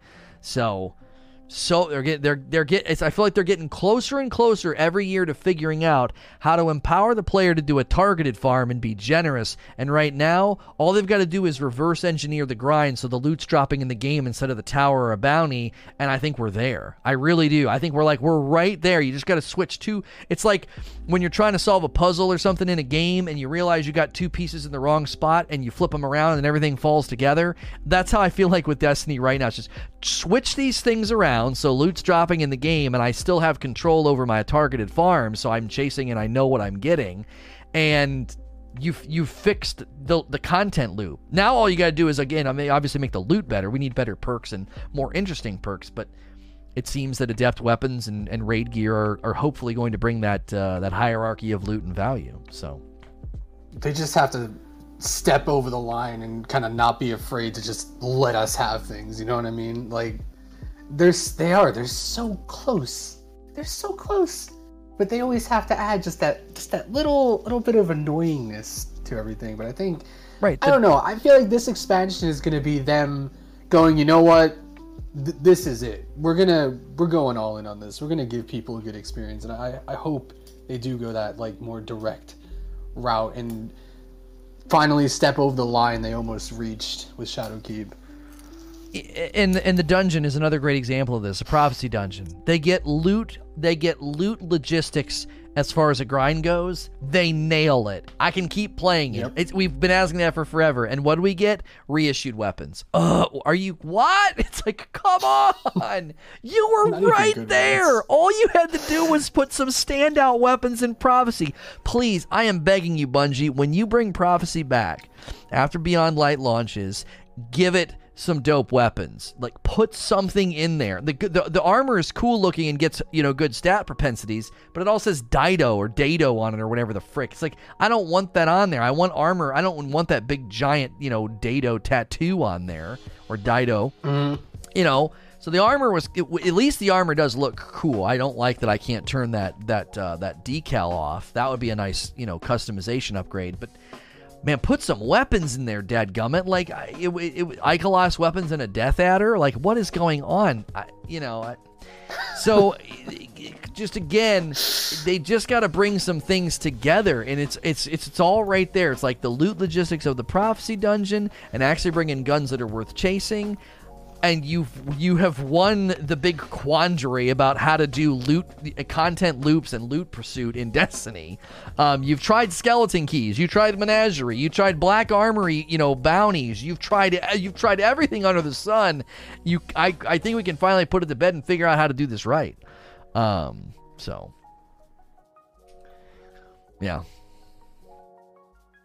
Yeah, I agree. All right, I'm gonna pass it on over to next caller, 4K Manning. Next caller.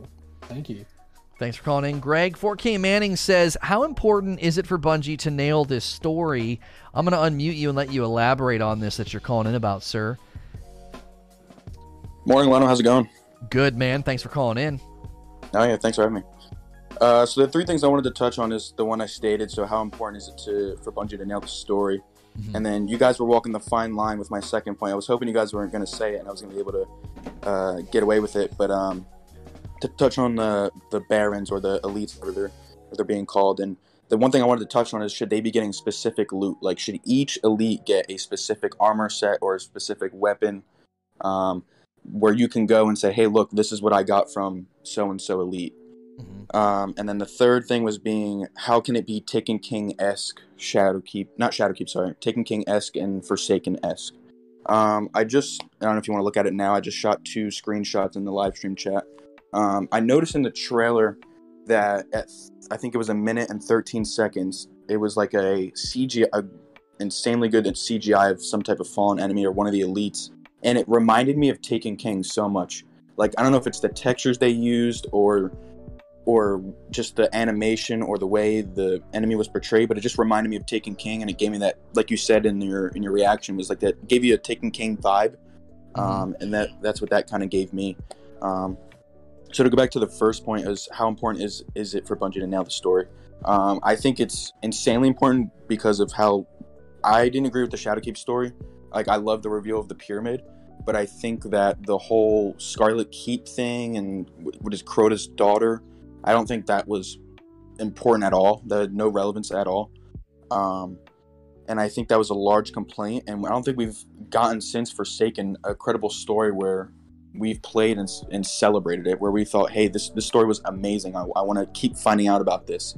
And I think right now we're at a story where this can take us so many years into the future, and it already is with their roadmap, but with Lightfall and the Witch Queen.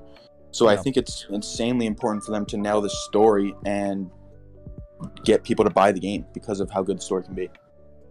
Yeah, and I think the screenshot you showed is good. Like, he's got 2 screenshots. One's of Oryx like taking up the entire screen, and then the other is one of the elites kind of taking up the entire screen, giving this idea that there will be a sort of central focus on an enemy, on a villain, on an antagonist. You know, Aramis is narrating most of the trailer, and that to me gives me that vibe. And I 100% agree. I think Shadowkeep of all stories was cool, but it lacked that, what are we actually fighting and doing?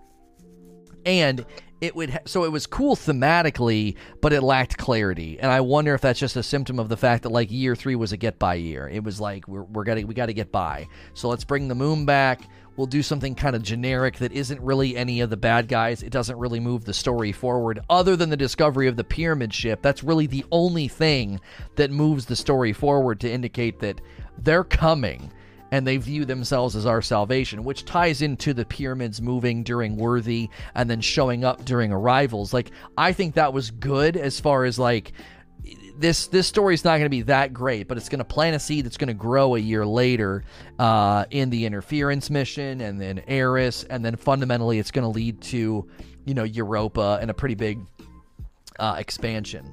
So, and what you were saying about the specific drops, I mean, obviously we touched on that. I've always thought if you're going to bring in something that, you know, enemy fights that are that iconic, and they can get away from, you know, muddling up the strike playlist, if these elite fights are, you know, replayable adventures, which are mini missions. That's what they did with the Baron fights. The Baron fights were not strikes, and arguably they probably could have been strikes.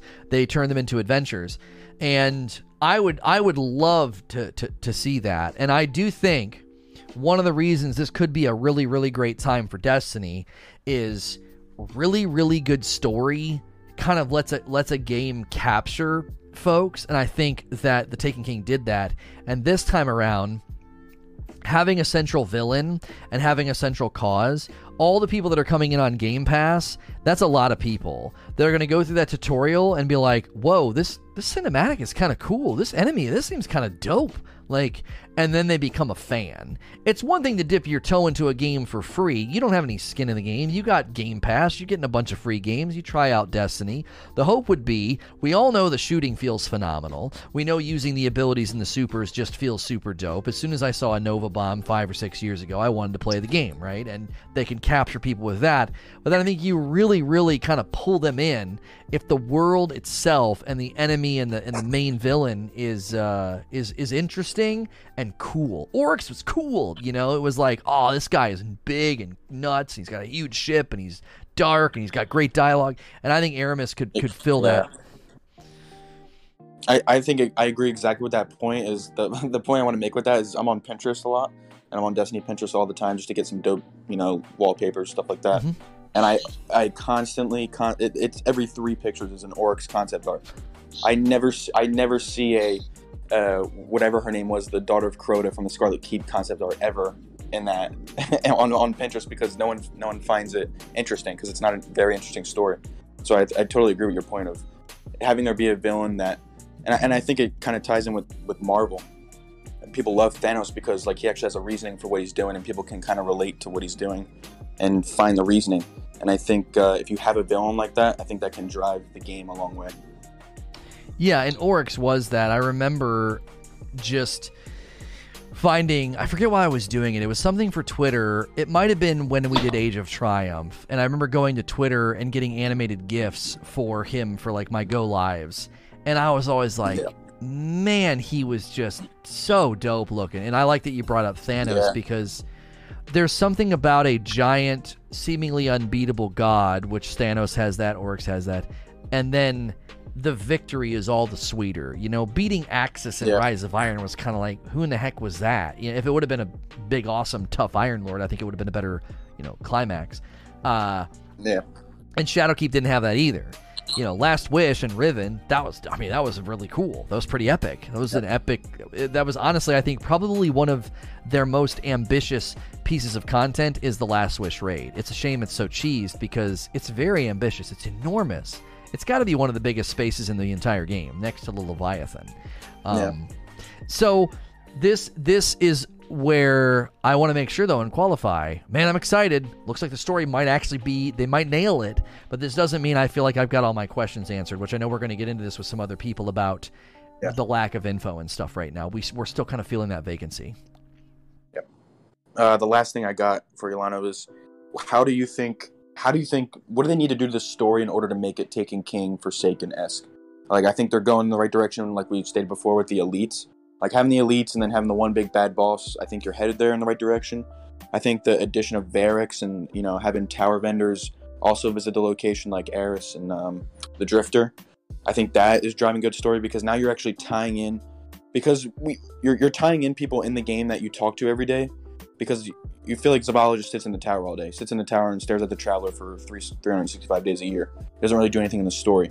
So I think they're going in a good direction when they actually tie in people, vendors from the tower, to actually play the story with you and be there in the story with you. I think that's a right move. So those are my 2 points on that. But what are your kind of, hey, this needs to happen in order for it to be that kind of expansion, like Taken King and Forsaken?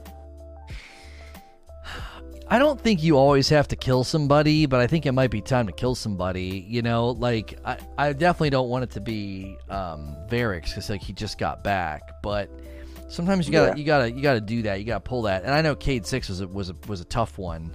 It might be time for Zavala to disappear or to die, or you could even have them fighting alongside of us. Maybe some of the changes they're making with the quest scripting and the physics scripting will allow them to do that.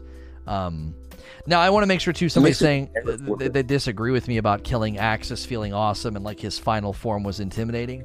Don't get me wrong. As a boss, he is stellar. It's one of the best boss fights they've ever designed, and I love his voice and how he's talking to us in another language the whole time, and how they don't even let increased fallen damage affect him because he's no longer fallen. He's something else. He's more Siva than fallen. There was no story punch because he came out of nowhere. If we would have seen him, imagine cutscenes with Axis, and his cool voice and subtitles translating what he's saying, talking about ascending to the height of a machine god and explaining what the Fallen are doing, and then we finally face off against him.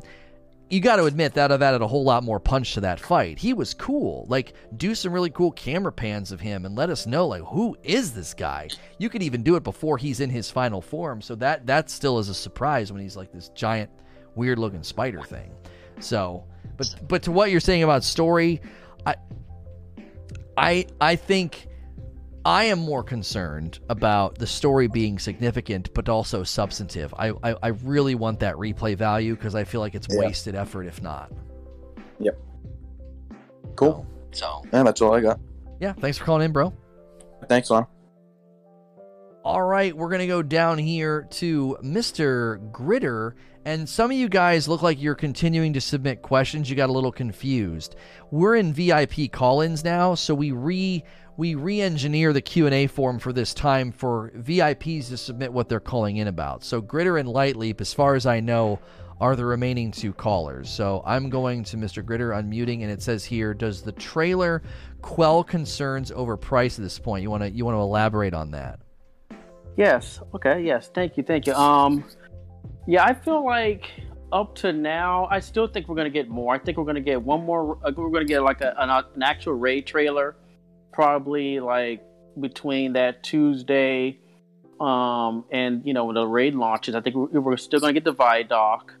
I think. I mean, for me, I think I understand people wanting more info as to where their money is going. Why should they pay? But I kind of feel like we kind of already have at least a good justification for, why we should drop the $50, especially the 50. Like in chat, I did rattle some stuff off. I talked about, we're getting the Cosmodrome, we're getting a new planet, we're getting 3 darkness subclasses, a raid, fleshed out main villain, her lieutenants, exotics that utilize darkness. I mean, I just go through it. And of course, we're going to get our 6-man or 6-person activity, catalyst and all that, next gen and all that. But I know some people will say, well, Gritter, in the past, some of that stuff has just been free. And that's the expectations Bungie's given us, is that, some of the stuff is just considered free content. But, I did have to raise a point that, there's in economics is really, I know no one wants to hear this. I don't even want to hear this as a consumer when I go buy stuff. No one likes hidden costs. I mean, everyone dislikes hidden costs. But I think with these type of hidden costs for this expansion, we kind of do see what I guess what they would. I mean, it's hidden, but it's not hidden. You see all the stuff I listed, that stuff they had to build from the ground up. They had to pay, they had to pay man-hour time for that, for, the Bungie employees.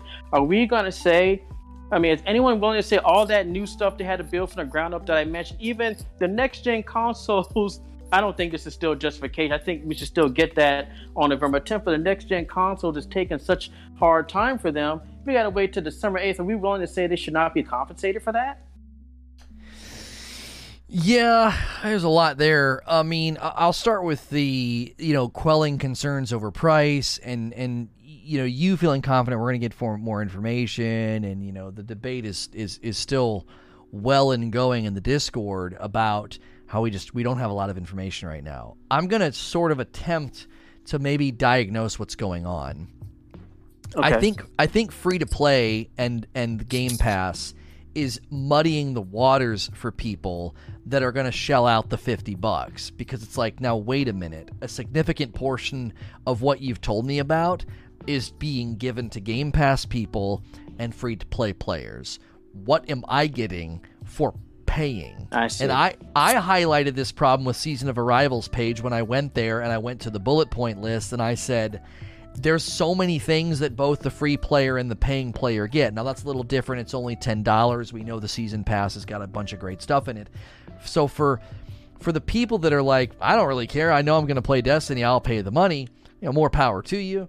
God love you. I did the same thing. I just pre-order because I know I'm going to be playing. But I think the curiosity and what I think is growing into a visible frustration is that everything we're seeing, so much of it has a little checkbox next to it that's like, yep, you get that for free, or yep, you get that for Game Pass, which is exactly why I think there's a big difference right now, especially in the Discord, between people that are like, I have enough info, and people that are like, we don't really have any info. We have a lot of generic info, and so much of it is related to things that are basically free. So I think Game Pass and free-to-play is creating this tension. Now, Bungie's probably thinking, how many Avengers and Necros are there out there that are wanting all that extra info? And then how many mid-lane casual players are looking at all the cool flashy stuff and they're seeing Game Pass and everything else and they're like, this sounds dope. I bet you they're probably banking on the majority not looking for the level of info that the rest of us are kind of looking for. And then as far as, the price, what is essentially a price increase and next gen and them recouping their cost, I don't necessarily know if that's even the cost difference. Maybe when they finally outline in greater detail everything that we get, or maybe once it launches, we have a better understanding of why they separated the $40 for the expansion and the $10 for the season. Because a $50 expansion, what in essence, what amounts to a $50 expansion, that's a tall order. If Division 2 or Borderlands 3 or any of these games came out and said we're launching a $50 expansion, I think the natural question from virtually everybody would be, what in the heck am I getting? That's expensive. That's almost a full game. I mean, people already said that about $40 expansions. They're certainly going to say that about 50. So I think. Oh, go ahead. Go ahead. No, go ahead. I was going to say. I think. In that aspect, see, I totally did not think about it from the aspect of free to play and Game Pass getting so much of what someone who pays $50 is getting. So when you look at it like that from a business perspective, the only thing, I hope, like I said, we continue to get more information. I hope it's really about this trying to keep the mystique up, and they wanted to discover stuff in the wild. It's like, oh my God, this is like the new Fatebringer. Oh, but the only other thing I can think of is this could be the Bungie Microsoft Kool-Aid, like, hey, you notice that big difference, so why don't you come on over the Game Pass then, and you don't have to worry about that. I'm not drinking that Kool-Aid. I'm happy with my PS5 that's going to overheat. But aside from that, that what you said just put it in better perspective then, yeah. Yeah, and I think that is, if I try to imagine what it would feel like right now if there was no Game Pass or free to play, we would be like, holy crap, this expansion, we're getting a brand new planet, we're getting the Cosmodrome, we're getting new subclasses, we're getting a raid, oh, look at this story. I think people would feel like the list of things they're getting is bigger, is fuller. Yeah. But right now people are saying, well, wait a minute, I don't actually have to pay money to get access to Europa. I don't have to pay money to get access to the Cosmodrome. And then you do for the I'm fairly certain for the subclasses. I don't think subclasses are free to play. But then Game Pass comes in and really complicates it. They get Beyond Light. Like, what?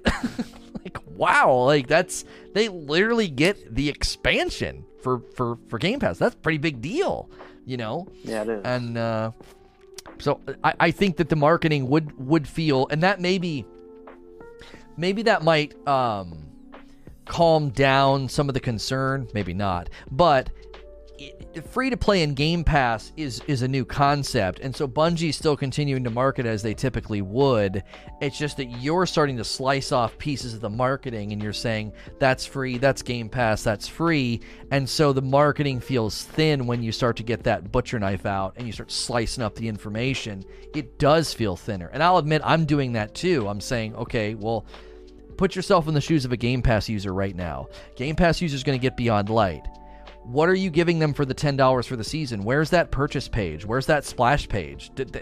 Right now, if you're a Game Pass holder, you have zero clue why you would spend the 10 and what you get for the 10. That is a little weird, but we're not there yet. So, they may do the post-launch thing. There are other things at play here. You have to remember, they got lambasted for the calendar and the Bastion. What was a huge moment ended up putting a lot of egg on their face. The Corridors of Time was a huge moment. There were tons of blogs written there. The whole world, not the whole world in parentheses, in quotes, right? The whole world was watching, and it culminated in a, like, what? Like, they ended up with egg on their face, and they made them a little gun shy. And then in the subsequent seasons, they've shown us less, and they even said, the one German community manager said, we're experimenting with giving you less information to leave more mystery, and all of that, I think, was in response to the Bastion situation. So don't discount that either, playing a role here and then keeping the cards close to the chest because they don't want to tell you everything or show you everything. And I know that the guys asking for info aren't asking for that necessarily. They would just like, what I've been saying is kind of like a list of what's the...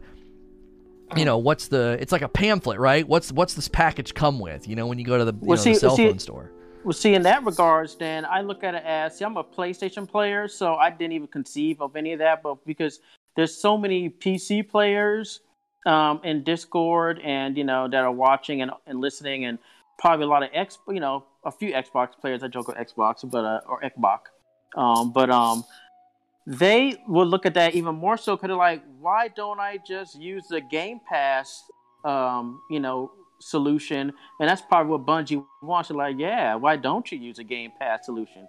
Things are much better over here. Come play with us over here in Game Pass, So I can see why, because those are two ecosystems versus a one ecosystem of PlayStation. It's someone like, Sony, PlayStation, I don't see it from that angle, but with those other two ecosystems, which is why I probably see so much more people raising that concern. I would definitely ask the same question then. Like, what's the point of me giving you $50 if I can just go get this in Game Pass or do Game Pass and just pay $10? And like, yeah, and Bungie's like, yeah, why don't you?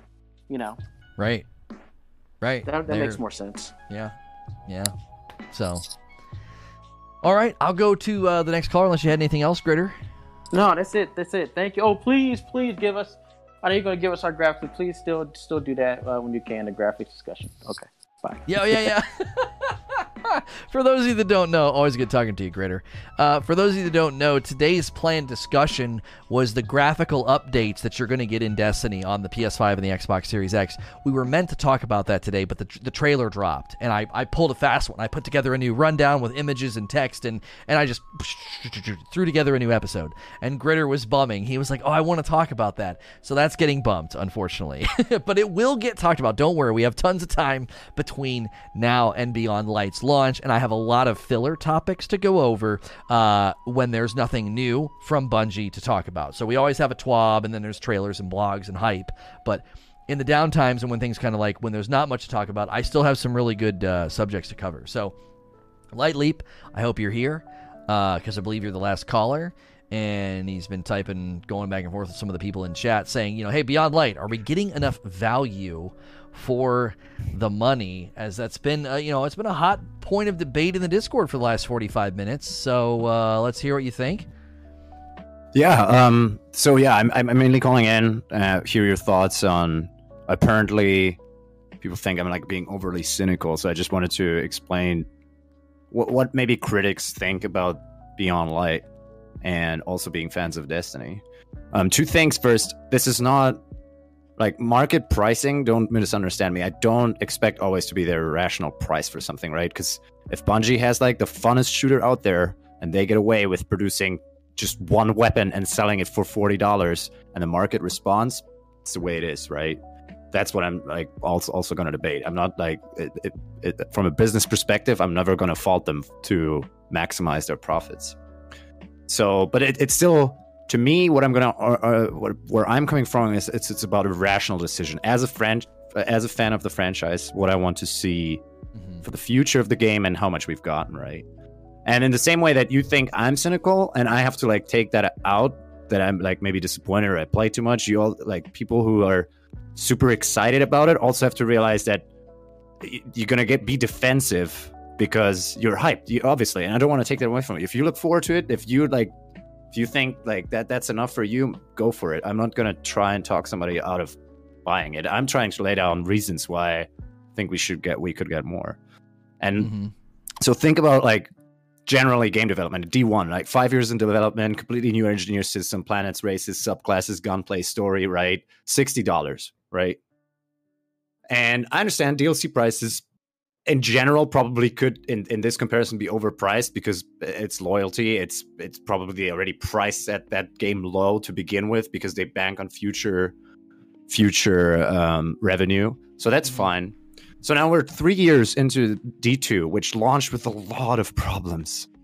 And we still, as a customer base, we know that they generate a lot of profits because they could basically just spend $100 million to buy themselves free of Activision, right? We gave them the customer base and the product gave them the independence. So now they released the most expensive. So year 3 rolls around and realize we have to cut back. They come out with a free-to-play season pass model that's already like, to loyal customers, like, okay, what are we actually getting? And now there's supposed to be this new era of Destiny, right? And they bring out the most expensive DLC ever. And I realize if you're a fan of the franchise, you're gonna be like, I don't care, new raid, new weapons. No, you don't even ask how many weapons or how many guns. That's enough for you, right? But for me, I'm looking at it like, listen, I'm paying for this, and I love this game. I want to keep on playing. And I know if I buy it, I'm gonna play it at $1,000. But given to what we've been given so far, and especially look at what they're taking away, right? With Forsaken, they expanded on existing systems like Nightfall specific loot, right? They clearly dropped that with Shadowkeep already. We have no information if that's coming back. We don't know anything about. We know, like, let's assume the air armor we saw is part of Beyond Light, not of the season pass. So let's keep the season pass out of it. We know we're getting a raid set and a vendor refresh, right? You could even argue. I'll get to that later. So first of all, I don't see loot quantity has always been a little problem, and especially in year 3. And I don't see any indication of them bringing out a lot of loot. And then in second, with Forsaken, we got systems update to the weapons, random rolls, and everything. Yeah. And for now, what we've seen so far is a new planet, a new subclass. All right. Exotics, which are already, if we assume the marketing is always like a little bit correct, it's less than Forsaken. And I'm just asking, like, because people ask, what do we want to more see? Well, I would like to see actually more systems updates. I would like to see actually some quantity of weapons and actually feel that the most expensive Destiny expansion puts in a lot of work to refresh the game from the ground up, right? And I just don't see that. And it's, I mean, if you don't need that, that's cool. I think it's really rational to say, I don't think this price is justified, and I'm waiting to see more. I think it's like the hesitancy of someone who understands their marketing and what it's done to kind of us in the past. So I think it's almost like the Lost Sector effect. They announced Lost Sectors as these random secret, cave systems you'll find with the boss inside. But then when you pull the veil back on it, Lost Sectors were meaningless. They're less important than a public event for frick's sake, okay? So in a similar vein, right now, I can list a bunch of things that folks like you and myself, we just end up with questions. On the surface, we're like, you get Europa, and what do we say? We're like, okay, but what's on Europa? Is there an activity? We're only getting one strike. What are we doing there? Is it different? Is it changing? Or is it just another planet? So a lot of players, I think, look at the Europa billboard sign and they're like, that's good enough for me.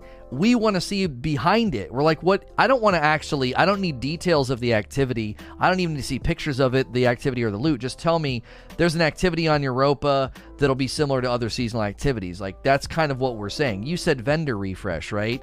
Well, all we've seen is a shared armor set with decal differences. So what do I say? I'm like, okay, that's not an impressive billboard. I'm asking questions. Is there an updated loot pool? Are there guns coming? I mean, why am I going to run a Strike playlist over a Crucible playlist? Right. What are you doing with those? So it's that Lost Sector effect. We're attempting to pull the veil back and say, well, what are we actually getting, though? You're just doing this whole, like, yeah, you're going to get Europa and a armor thing with the vendors. So everything they've announced, I can list off 5 questions about it. And then other people are like, well, I don't have questions. I think it looks good. I think it looks promising.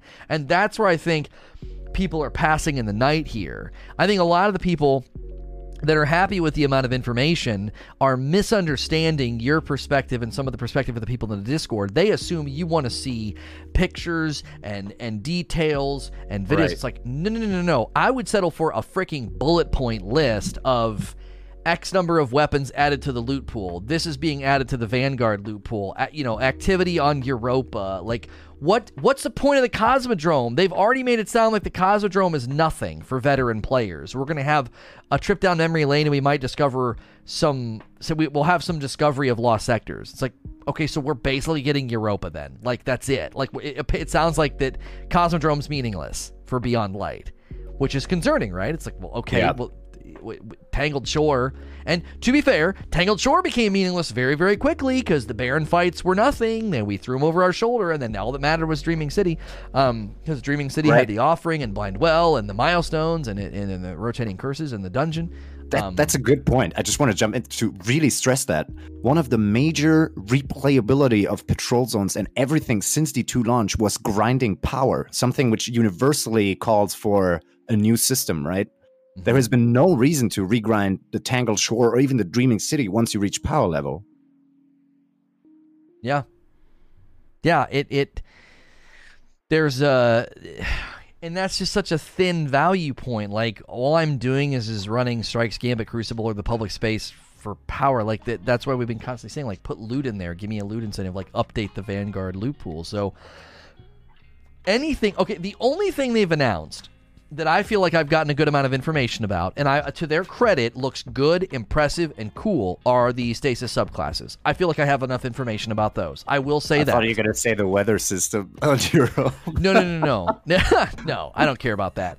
I mean, it's cool, but I don't care about that. That's not a content loop. I'm not getting any engrams from that. So, like, I think the subclasses, when they showed us how they looked, when they showed us the aspect and fragments and gave us examples of how it would work, that to me was the best amount of info we've gotten. But that's just subclasses. Like, that's not a subclass isn't content. It's a new way to experience content and combat. Content is, there's this thing, there's this loot pool, and there are these potential items you can get in it. Right. Whether that's the Vanguard playlist, Gambit, Crucible, or the new seasonal content, or the raid itself. And when I don't have a firm grasp on what the loop is and the amount of gear and loot and guns that I'm getting, that's when I'm kind of like, whoa. Because if you remember, Bungie apologist Lono was saying there's no way they're going to sunset basically 3 years of the loot pool, what amounts to close to, 3 years of a loot pool is getting sunset. They're not going to create all these vacancies and hit the loot pool this hard if they're not going to be adding this huge injection. You guys remember me saying this? It was like, this is going to be built on the foundation of what was meant to be D3. That means there's automatically going to be a significant loot increase and update and vendor injections and all the like. And right now, I'm like, I have no freaking clue what you're putting in the game. I've seen 9 weapons that we for Europa, those blue and red ones. I've seen nine weapons, some exotic weapons and armor, and that's it. That's all I've seen. I'm like, I have zero freaking clue what I'm getting. Now, again, I don't need to see it all, but some level of a quantitative number would be nice. Like, what are we getting? What are we getting? Like, I don't know right now. And as I said, what about a Game Pass player? They don't right now have any idea what they get for their $10 if they decide to buy the season, which I'm assuming that'll change before launch week or during launch week, because how else are you going to get them to spend the money? Like, right. So this comes in addition. So there's 2 things also now. So this comes in addition to everything I said comes in addition to a free-to-play model, which deteriorates in some way the experience of a paying customer, right? Because certain things are being justified as not being invested in anymore and stuff like that, right? So you have to separate it somehow. I do agree that it's not completely fair to say, okay, Europa doesn't count at all to be justified in the price of Beyond Light because free-to-play players can land on it, because there will be probably secrets, weapons you won't be able to get. But still, the model followed a different model to get new customers, new revenue in, and the price of the expansion still increased. So there is a legitimate point to ask, well, why? How? And I wanted to also Gritter was perfect that you called in before. So first of all, as a PC player, because I don't care about what console does, right? I don't care about the update. Really, that shouldn't be included. Before, I remember there was a time when there was different prices for different consoles. PC was usually the cheapest or the most expensive, depends on how much graphic improvements they made. But I'm not gonna accept a reason like that PC players should pay for something that is being optimized on consoles, right? Right. The other thing is that hidden costs also don't concern me as a customer. I'm trying to judge the value of the product I'm getting, right? So it can make a decision point in the pricing, but Bungie still has to justify in front of the customer what they're doing. And all of this ties into, I think, what Creature put it in chat, that experience his little brother can't do a damn thing right, but he hopes so soon that he will get it right, and it's the exact same relationship he has with Destiny. Well, at some point I have to ask you, like, look how many steps back we're taking, and you're just giving them trust that they will be somehow replaced, right? They eliminated Nightfall exclusive loot, at least as a philosophy in Shadowkeep. They're removing a lot of strikes in general, and we haven't seen any suggestion for replacement. So we've seen so many times now in the recent events also, let's take the Sparrow for Solstice, right? That they can't incorporate a lot of easy, simple feedback. And I'm just asking you, do you, like, every time they're getting something right, I don't see a lot of things right now that would say, oh, they really understood it. This is a good improvement. This is something new to the game that will really bring a lot of value, right? I don't see that yet to me, because I would play Europa. I would grind the stuff. I would have fun in the raid. But in the end, I'm going to ask myself, wait, that's it? Again? Like, that's it with the loot? There's activities that don't reward stuff. And I was supposed to pay more for this than the rest expansions. I'm just like, sorry, I that's not justified. Well, now you're getting into another category that we haven't even talked about, is all the quality of life things that we would like to see happen. And I'm holding out hope that the UI changes we think that we saw in the screenshots of the stasis subclasses are coming with like a big, it's this big sweeping over the game. So yeah, we updated the UI, and that means these 18 things have been fixed or refined. So I'm holding out hope that is actually coming, and I think that, but that's also part of where we're all like holding our breath. We're like, you haven't talked about bounties. They were a huge problem in year 3. Leveling's been a consistent pain point. The artifact, it is weird, and the pricing structure for it is weird. There's all kind of things right now that just we're not even talking about giving me bullet point lists of what I'm paying for. We're saying these have been problems that we're asking to be addressed. Where's the big giant quality of life improvement TWAB? Like, where's that? Right. Because listen, when we got into year 3, they had a whole TWAB about leveling and how the soft cap was being raised. I remember celebrating and being like, this sounds like leveling is going to be so much better. Armor 2.0 stream, and they outlined all of that. I mean, these were things we heard before, because we're like, oh, they're raising the quality of the base game. And so being able to ask these questions, I think is totally legitimate to say, man, I would even say Luke Smith has set the expectation with his director's cuts. Don't tell me you're going to refuel aspiration and then don't show me how you're going to do it. Don't tell me you're going to. That's such a good point. Yeah. Right. Don't tell me you're going to reinvigorate core activities, but then you say nothing about it. You're going to change bounties, XP distribution, activity focus. You talk in an interview about making blues have purpose. Like, you say all these things. Like, he set the expectation that these are things that should be happening. So we're all just saying, okay, can we find out how you're doing that? Like, Creature, that's like, because Creature now admitted, replied to what I just said. But it's about understanding their situation. Listen, Lono just answered you perfectly. I understood the situation with year 3, right? So many times I had to listen from Lono, and I had to admit, yeah, that's true. They said this was a transitional year, blah, blah, blah. I don't expect that much as a customer. I still love the franchise. I understand they're going through a lot. But now they set the expectations themselves with the director's cuts that we're going to have like this new awesome game in fall. And so I'm waiting for that, and I don't see it yet. And just, I don't know, as a closing thought, So you don't think it can be, right? I'm hoping to God you're right that there will be a Vidoc and, they just gloss over menus and the game looks completely new. They like do stuff with, quality. They just go through menus and everything looks completely different. And I'll be like, you know what? That actually does look like a new game. I stand corrected. Now I see it, right? Mm-hmm. But that's what I'm waiting for. So it's, yeah. Yeah, I mean, Lil Mac asking when the director's cuts came out. I don't know, but I do know it was the vision cast for year 4. I can tell you when it happened. It happened right before Season of the Worthy came out, because I remember saying I felt like that was Luke Smith sort of letting us know the remainder of the year wasn't going to be that good.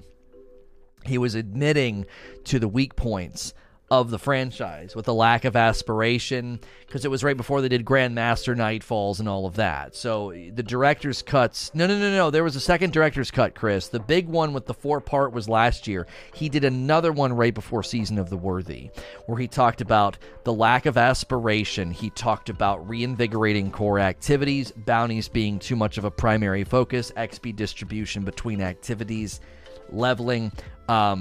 He's frequently been asked about a Weapons 2.0 system, and he talked about how they're looking at how long you use a weapon in Infusion. That was him kind of hinting at the fact that sunsetting was on the way, in a roundabout way.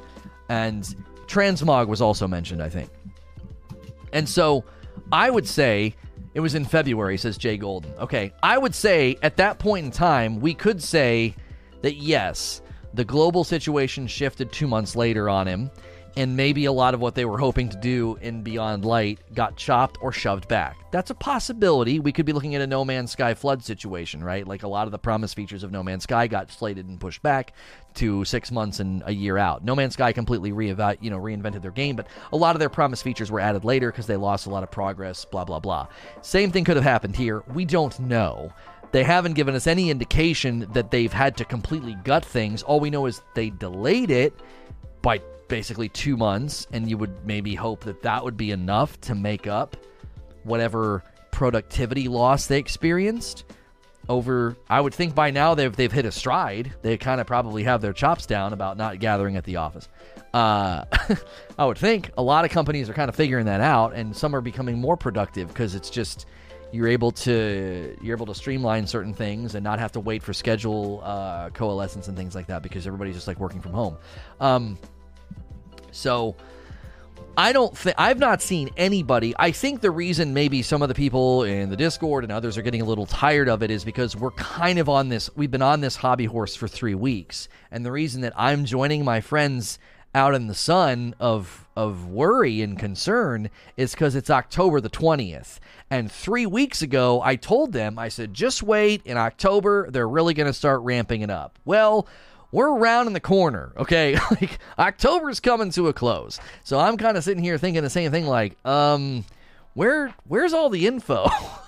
The John Travolta gif? That's me right now. I'm kind of like, the trailer today was dope. It was looking dope. But for the 40 and then the 10, I still don't have answers to those questions. And a separate situation that Lightleap brought up at the end, I also don't have answers to the quality of life questions we've been asking about all the things I already listed. So, yeah, I think, listen, if people are upset with us asking, I totally understand. If as I said, pricing, if Bungie gets away that, if you think, you know what, I don't care. And yeah, to be honest, I have a little bit of an idealistic hope. I hope more people, and I think I see people, I only got on a train because I see a lot of my friends stopping, right? Mm-hmm. Because they didn't get what they want in year 3. So they're more careful. And I think slowly it's going to turn in that direction. I mean, if Beyond Light really is as light as we think, I think people are going to really quickly start jumping on our train. Yeah. I agree. I think that it'll be hard for a handful of reasons. The price increase, the delay, and the basic sort of premise that this was meant to be kind of like the D3 timing, I think all of those are going to land on people differently. The delay especially creates an automatic assumption that this is going to be dope because you made us wait for it. You know, the delay, number one, creates that expectation. Price increase creates that expectation. And then third, the general rumor and trend and prediction that like this was essentially built upon what was meant to be D3, and you've updated engine and added dynamic weather and you're making it look cooler on the new consoles. There's a lot of dialogue and a lot of things swirling around Beyond Light that really give the indication like this is going to be a Taken King moment. And if it doesn't feel like a Taken King moment, then you're going to have a lot of people disappointed because...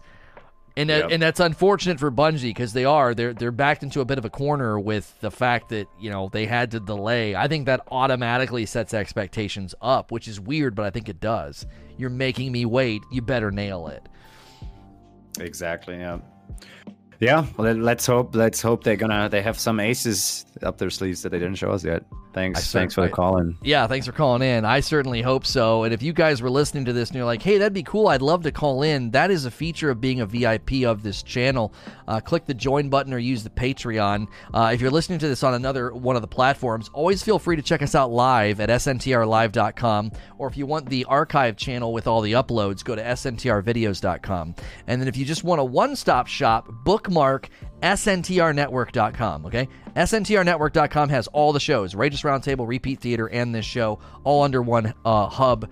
Schedule so you know what's coming. We're doing watch parties in the Discord. You don't have to be in the dark about anything that's coming. So thank you guys for another stellar day and another stellar conversation. If you're here live, don't go anywhere. We got one more thing we're going to do, but if you're listening to this elsewhere as a past recording, please like, share, and subscribe.